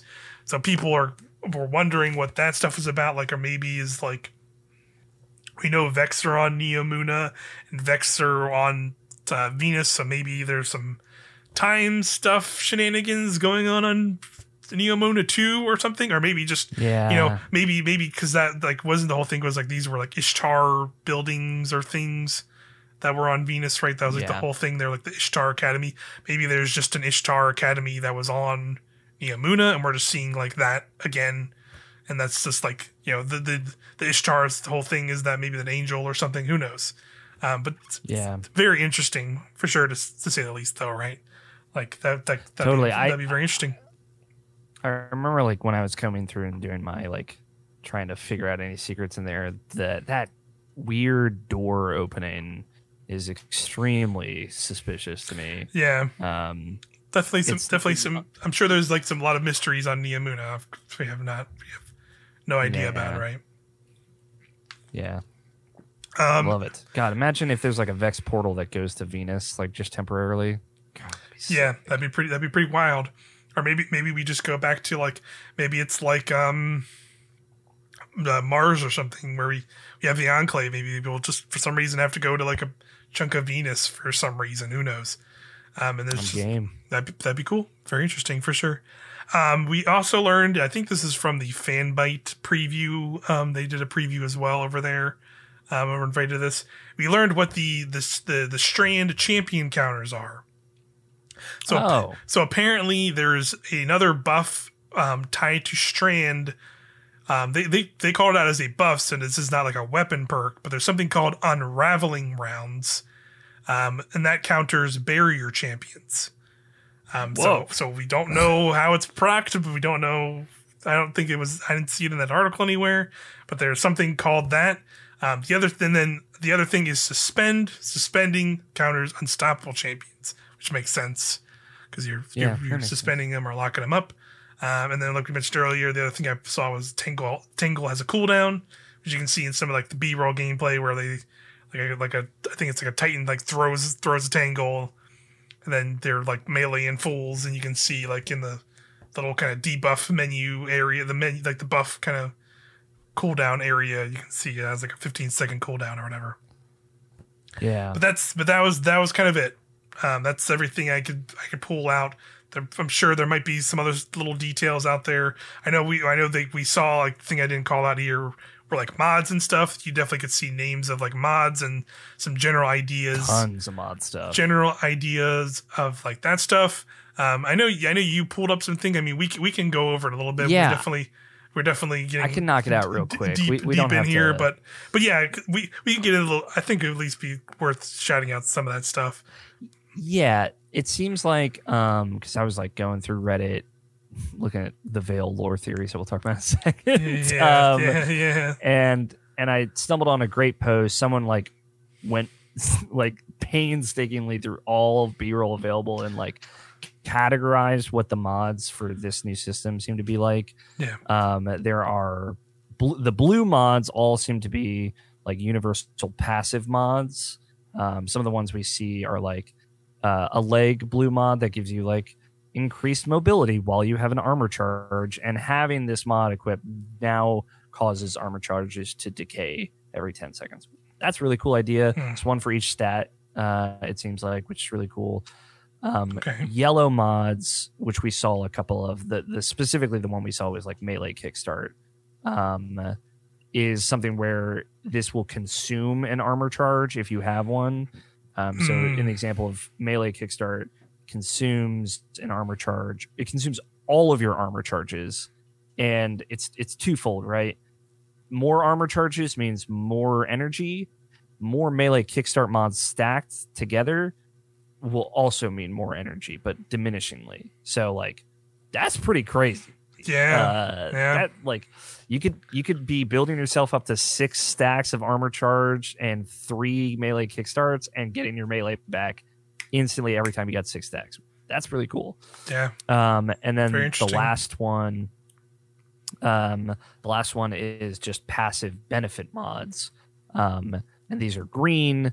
And these are things like stacks on stacks, and powerful friends, radiant light, time dilation. So these will modify the armor charge system, not in a way that provides a passive buff, but just like do things like you get 2 armor charges for every orb you pick up instead of 1, stacks on stacks, which no longer has a stat deficit, by the way, but it does cost the same. So yeah, stuff like that is really cool. I think like that's a really good kind of three color system. So you've got passive bumps, much more readable. Ones that consume charges and ones that will give you benefits while you have charges, but will cause them to decay. Yeah. So that's cool. I like this system a lot. It seems. Yeah, and definitely noticed like you can see in some of the footage if you pause briefly, like you could see like what they talked about in the build crafting thing, where like it seems like a lot of it is elemental based or like weapon based, and it's not like, you know, I saw like, you know, there is like kinetic weapon surge and void weapon surge, where it seems like that is like your damage boosting things now, rather than like, you know, the other stuff like that. So and like it's like special ammo scout, boom, all special ammo, and like heavy ammo scout, and you know, kinetic reloader, so like you just reload all your kinetic weapons faster. Harmonic reloader, you know, you reload all of the ones in the same class you're on faster. That's so nice. Yeah, that's good. Yeah, it's good. That's going to be very interesting for sure. And we'll see that stuff soon enough. I feel like that's that's a good parameter for that. It sounds interesting, but that's just going to be such a big thing to unravel, as it were, on Lightfall day 1. But yeah, that was kind of the big news in terms of, you know, Lightfall stuff. But we also had the season finale of Season of the Seraph this week, and that was quite a big deal as well, I would say. And was really cool. I would definitely consider it the best finale of a season we've had. I definitely saw a lot of people saying this was like the best season, Destiny 2 season there's been. I don't know if I would go that far, but I definitely would say, like, in terms of like ending, up there. It's definitely, this one's definitely up there. I'd say overall, if we were to ever like rank them, I have to think more about that. But I would say this one's definitely still be pretty high. But I would say overall, though, this is probably the best finale we've had to a season. Certainly the most expensive one that they've made. Yes. Because, you know, you kind of started off again, you know, we said at the top of this thing, spoilers. So, you know, if you're still here, you're in it. If you're still here and you didn't play the finale, what are you doing? Yeah. You're already in it. So let's just get into it. So basically, you know, we get into it, and, you know, it seemed like some things that we kind of were kind of predicting and sort of talking about and theorizing in previous episodes were Rasputin's probably going to have to sacrifice himself by the end of the season for things to happen. And it turns out he's going to have to go ahead and do that. Because if you learn, Aramis has taken over the like Seraph Shield station, and now is like basically going to shoot the Traveler with it. She's kind of gone sort of rogue, I guess, so to speak, and is kind of doing her own thing. So you kind of, you basically, you know, the play through this final sequence where you like you run through a sequence of that Seraph Shield mission.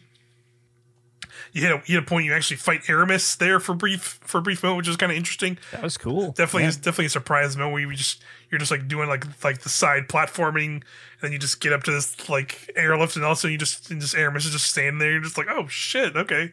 So it wasn't like a big dramatic battle by any means, but, you know, it's just kind of, she shows up, and then you shoot her for a little bit, then she runs off. She locks herself away into some part of the Seraph Shield, so you then go to the place where you need to upload Rasputin for him to, you know, basically stop this sequence from happening. And in order to stop the sequence, he needs to self-destruct it, which will destroy. He needs to be self-destructed, more or less, kind of. He has to destroy the whole Warmind network, himself included. Yeah. But yeah, you basically fight through this thing, and you get to the kind of the boss room of the Seraph Shield mission, and you fight a hive, like crazy hive looking lady that is called the Scourge of Earth, which is I learned from Bife after reading that, like the big lore implications of that, of like when the hive have that title, that means they are the ones who like destroyed that planet essentially. And that's why they're called that. So she's basically, that's kind of just to show you, like, he really pointed out, like, that's how high the stakes were at that moment. Because, like, that, they only send that kind of person when they're ready to, like, fucking, wipe out a planet and wipe out a race. Open the gates of hell, so to speak. Yeah. So that's kind of the boss you fight, which is, at the end of the day, was still like a pretty familiar boss fight if you remember way back from the Forsaken Days, that kind of weird Hive Queen lady boss. From that one strike. But it was cool. I still had it. Still was a cool little mission. And then once that ended, we got a CG kind of finale cutscene that was really, really awesome. Basically, I was very emotional during this cutscene. Yeah. Mostly because, like, obviously the sacrifice, the vibes, the feeling. I was in it. I'm very invested in Destiny, so it just gets me in my feels. For sure. Like, we've seen the Traveler do anything 3 times ever. And anytime that happens, it's like, oh, this is a big deal, right? And I love it when the Traveler does stuff, because it is so purposefully vague that you get the crowd that's like, fuck the Traveler, and then you get the crowd that's like, no, he was trying to protect the last city. And I love that. I love that there's just no clarity. There's no clarity, that, like, you don't really know what the whole deal with is that. And that's the point. That is kind of the point, for sure. You're right. But yeah, you kind of have this brief moment where, like, the mission ends and you hear, like, a bunch of characters come on comms and go, like, I feel this weird feeling, this presence. I feel like a heartbeat. Osiris, just like, I feel nothing. I feel nothing. Yeah, it's pretty good. And then it cuts and you see, like, a bunch of shots of characters in the last city. You see Crow on top of this building, taking off his hood, looking at the Traveler, and you see, Zavala and Ikora standing in the tower, and, like, a bunch of other characters. And you see, Guardians in the OG D1 armor, start screen armor. It's pretty good. So cool. Yeah, and you see the Traveler, just like, a big glow comes around it. Then it starts slowly going up into the sky, and then everyone's just like having this moment as just like, wait, what's happening? It's happening. Yeah, and then, like, you see Mithrax and his daughter, and, like, and you hear Aramis go, it's happening again, the whirlwind. So she thinks the Traveler is leaving in this moment, and, like, and since you hear this line, like, that's never gonna happen again. And she warms up the war sats, and then you see them, like, start opening up these lasers, and then the Traveler, like, kind of is up in the sky, and it stops as these lasers are coming on it. And you cut back to Anna and Rasputin talking, and it's like, yeah, it's time. You need to do this. She pulls the plug, blows up all the things. You see the light, all the lights glowing, all crazy stuff. What happened? And it cuts back. You see the wreckage of all the Rasputin warsats and the Traveler just standing there. And then it just stops. It just stays there. And then we just like incredible shots in this. Yeah, moment. Bunch of incredible shots where the Traveler is pushing away from Earth and the clouds are parting is incredible, and it's like shot like horizontally, is so good. Yeah, and then obviously the shot of the Traveler from the original D1 announcement art. Yep. Like, here it's happening, like we're at the end now, is like that feeling. Like, I think that's what got me emotional, of like, oh, like this is like, it's actually we're coming to the close. You were coming to this is the moment that was clearly defined and thought of years and years ago for Destiny, for years. It's pretty cool moment. It's pretty insane moment. And then you hear Aramis over the comms. You're like, wait, the Traveler's not leaving. Why? Then you hear the Witness, because it has nowhere to run. And then you see a bunch of Pyramid Fleet ships, take over the screen. And then you just see a Lightfall logo pop up. And then you see Callus's dreadnought ship in the background, crazy looking between all the pyramids. Yeah. So so cool. Very cool. Very good setup to Lightfall there. That was awesome. That's awesome, and I loved it, and it's great. And again, I love that we see basically all the characters from last year. We see Saladin and Keitel like in space, like looking out at it, which is awesome. Yeah.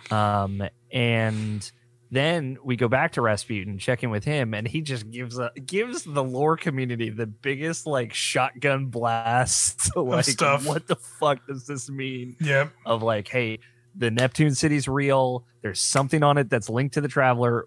A sentence that has just never been said because nothing has ever been linked to the Traveler, and it's called the Veil, which is apparently a paracausal object. Yep. Seems to be probably what the Witness has been looking for, and just give that to the people for the last 2 weeks before Lightfall and let them go. Yeah, let them go wild. There's tons of people already going mad with it. Yeah, it's really cool. Me included. I'm included. Yeah, seeing all the videos of people like already speculating. It's like, yeah, it's really really cool. But yeah, I mean, I agree with you. I think it's definitely something that like this is going to be the thing the Witness is like. I think he attacks Earth. I think they start an attack on Earth, and we quickly start to lose. And then we're gonna go like, oh, we're gonna run to Neomuna and the Veil, but somehow the Witness senses that or overhears it somehow because he can or it can do whatever, it's we know it's power, and it's probably gonna go like, oh, the Veil, that's where it is. Thanks, and then they're gonna go to Neomuna. I bet is what it is. So I think I'm with you. Like I think that is the thing they're looking for. What it is, who freaking knows? Like you said, it is some kind of paracausal power. Like, it makes sense in the idea of like, oh yeah, you think about it like, well, Neomuna has been hidden all this time, and no one's known it's there. They've even said, I think it's in the lore books. It's in some lore books that like we've been to Neptune before. Yeah, and they've searched Neptune. They searched Neptune and never found anything. What does a veil do? It hides and covers things. So maybe that's turns out related. It's just a big tarp. Yeah, Witness just needs a big tarp. Throw it over the Traveler. Throw the Traveler, and it fucks him up or does something to it. Yeah. And it's like we're putting this one to rest, and then he just leaves. Yeah. We're tucking in the Traveler with the big veil and putting it to sleep. That's it. That's it. She's the final shape. The blankets. The Traveler just needed sleepies. It's really tired. After all this time. Yeah, I just love this. Like on many levels. Like obviously, big budget cutscene's always fun. Yeah. A mission sets a legendary difficulty by default to kind of get you in that mindset for new legendary campaign is great, and just like giving a little bit extra on top to like have something that we can speculate about in those last couple weeks. Before we finally get to go find out what the fuck's about to happen. Yeah, what the hell is going on with the fight with Lightfall? But yeah, I agree as well. It was a fun kind of wrap up to the season. Definitely one of the best wrap ups they've done, especially in terms of like even like the other things they've done with like the seasons leading into campaigns. Like like the Witch Queen one was pretty decent. Like that little mission was cool, but I don't think it definitely did not have the impact that this sequence had. And I would say the one before it was pretty cool too, from Beyond Light, where the Traveler like healed. Like having that kind of whole in-game sequence where you have this sequence where like when it first starts, you're like running through the streets of like the last city, which is really cool. And you kind of get up on these rooftops and it's like a public space, so like a bunch of other Guardians and everyone's just like hanging out. There was a cool vibe to that for sure. But then like the whole culmination of it is just like compared this scene where you had this massive, CG cutscene that showed all the characters from the universe and this big, clearly this moment that was like built, that was like planned and built up to, where you have that where it's just like you get the end of it was 2 lines from Aramis of like it's calling to us or something like that. It was like a really basic line, and then just cuts to like the just the screen, the destination screen, and then just like some black stuff comes onto it, and then it just closes. Like comparatively, this was like, oh wow, like this is like a much different thing. They're ultimately both different things in their own cool ways, but this was like had such a bigger deal to it. I think at the end of the day, it was very cool. It does. It feels good to be along the ride for those moments, though, and this one especially of like, this is it, like the beginning of the end, right? Like, and they've been talking about Lightfall that way. So to have a moment in universe where all of our characters and all of us are looking up at the Traveler in this moment together is like really cool and unifying in a way that's like unlike anything we've seen before. and yeah, it sets the stakes, which is cool.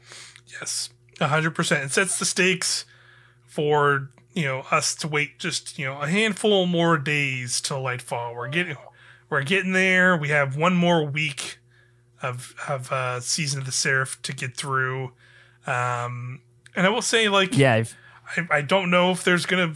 I feel like they've given us all the information they can give us. I'd be if they somehow edge out like 3 more blog articles. I'd be like, please rest over there. Stop, please rest over there. Yeah, I think we could get a blog on Guardian ranks on Wednesday potentially. Yeah, maybe some more in-depth Guardian rank stuff. We don't need it. The only thing I think one thing they should do, or not should do, but could do that I think would be cool is like a patch note preview, which they've done in the past, where like here's like a bigger look at like here's they haven't talked about exotic armor and like there's changes to that, so like here's some changes to that, or buffs and nerfs to exotic armor. Here's maybe a couple of buffs or nerfs we didn't talk about in this previous thing. Like they could maybe do that, but I think like at this point they can just they can just kind of shut up. And there's only a week, there's less than a week now, or pretty much a week left, and we can Lightfall will be here. So yeah, they've crushed it. Honestly, like I think this lead up has been so fun. It has been a lot of fun to have. It's been so fun to have stuff to talk about every week. Yeah, a lot of cool stuff. And to feel like we know so much, but also know so little about what we'll actually be doing in Lightfall is really fun. Yeah, for sure. And yeah, if you're listening, we got a week until our pre-Lightfall episode. Our last one will come out next Monday. Mm-hmm. Today this goes up on the 21st, right? Monday 20th, maybe, whatever. Yeah. My next column for Destiny will be all about Lightfall prep, but also like, what do you do day one on Lightfall? Like, what is the order of operations? Yeah. To kind of maximize your time. So go check that out as well. Check it. Whew, I'm so hyped. Yeah, I can't. Yeah. We're so close. I can't wait. But yeah, I think we've talked about everything we can talk about. Boy, enjoy 3 hours of Destiny talk from us, baby. For this week, it was a beefy one, but it was a lot of really great stuff about Destiny this week, and a lot of stuff to be excited about the future of the game, for sure. But yeah, we'll be back to talk about whatever in the next episode. I think because I'm hoping it's not going to be like a more info dumpy type stuff.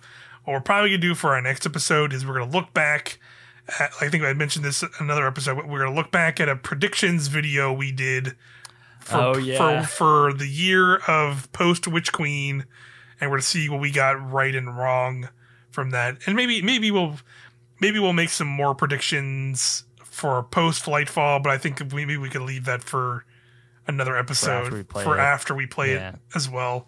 We'll figure it out. Just depends on how if they give us a bunch more info next week. Kind of just depends on what they have. But I sure hope they don't give us too much more, because I don't even want to look at it, because I'm like I just want to get in now. We're so close. I'd rather just like get into the game, But yeah, that's gonna do it for this week on Helm to Tower. Thanks to everybody who's been listening to all the episodes so far, and who listened and made it all the way here in this one, because it's definitely appreciate you. Definitely a longer one. So thanks so much, and we'll see y'all next time. Bye bye.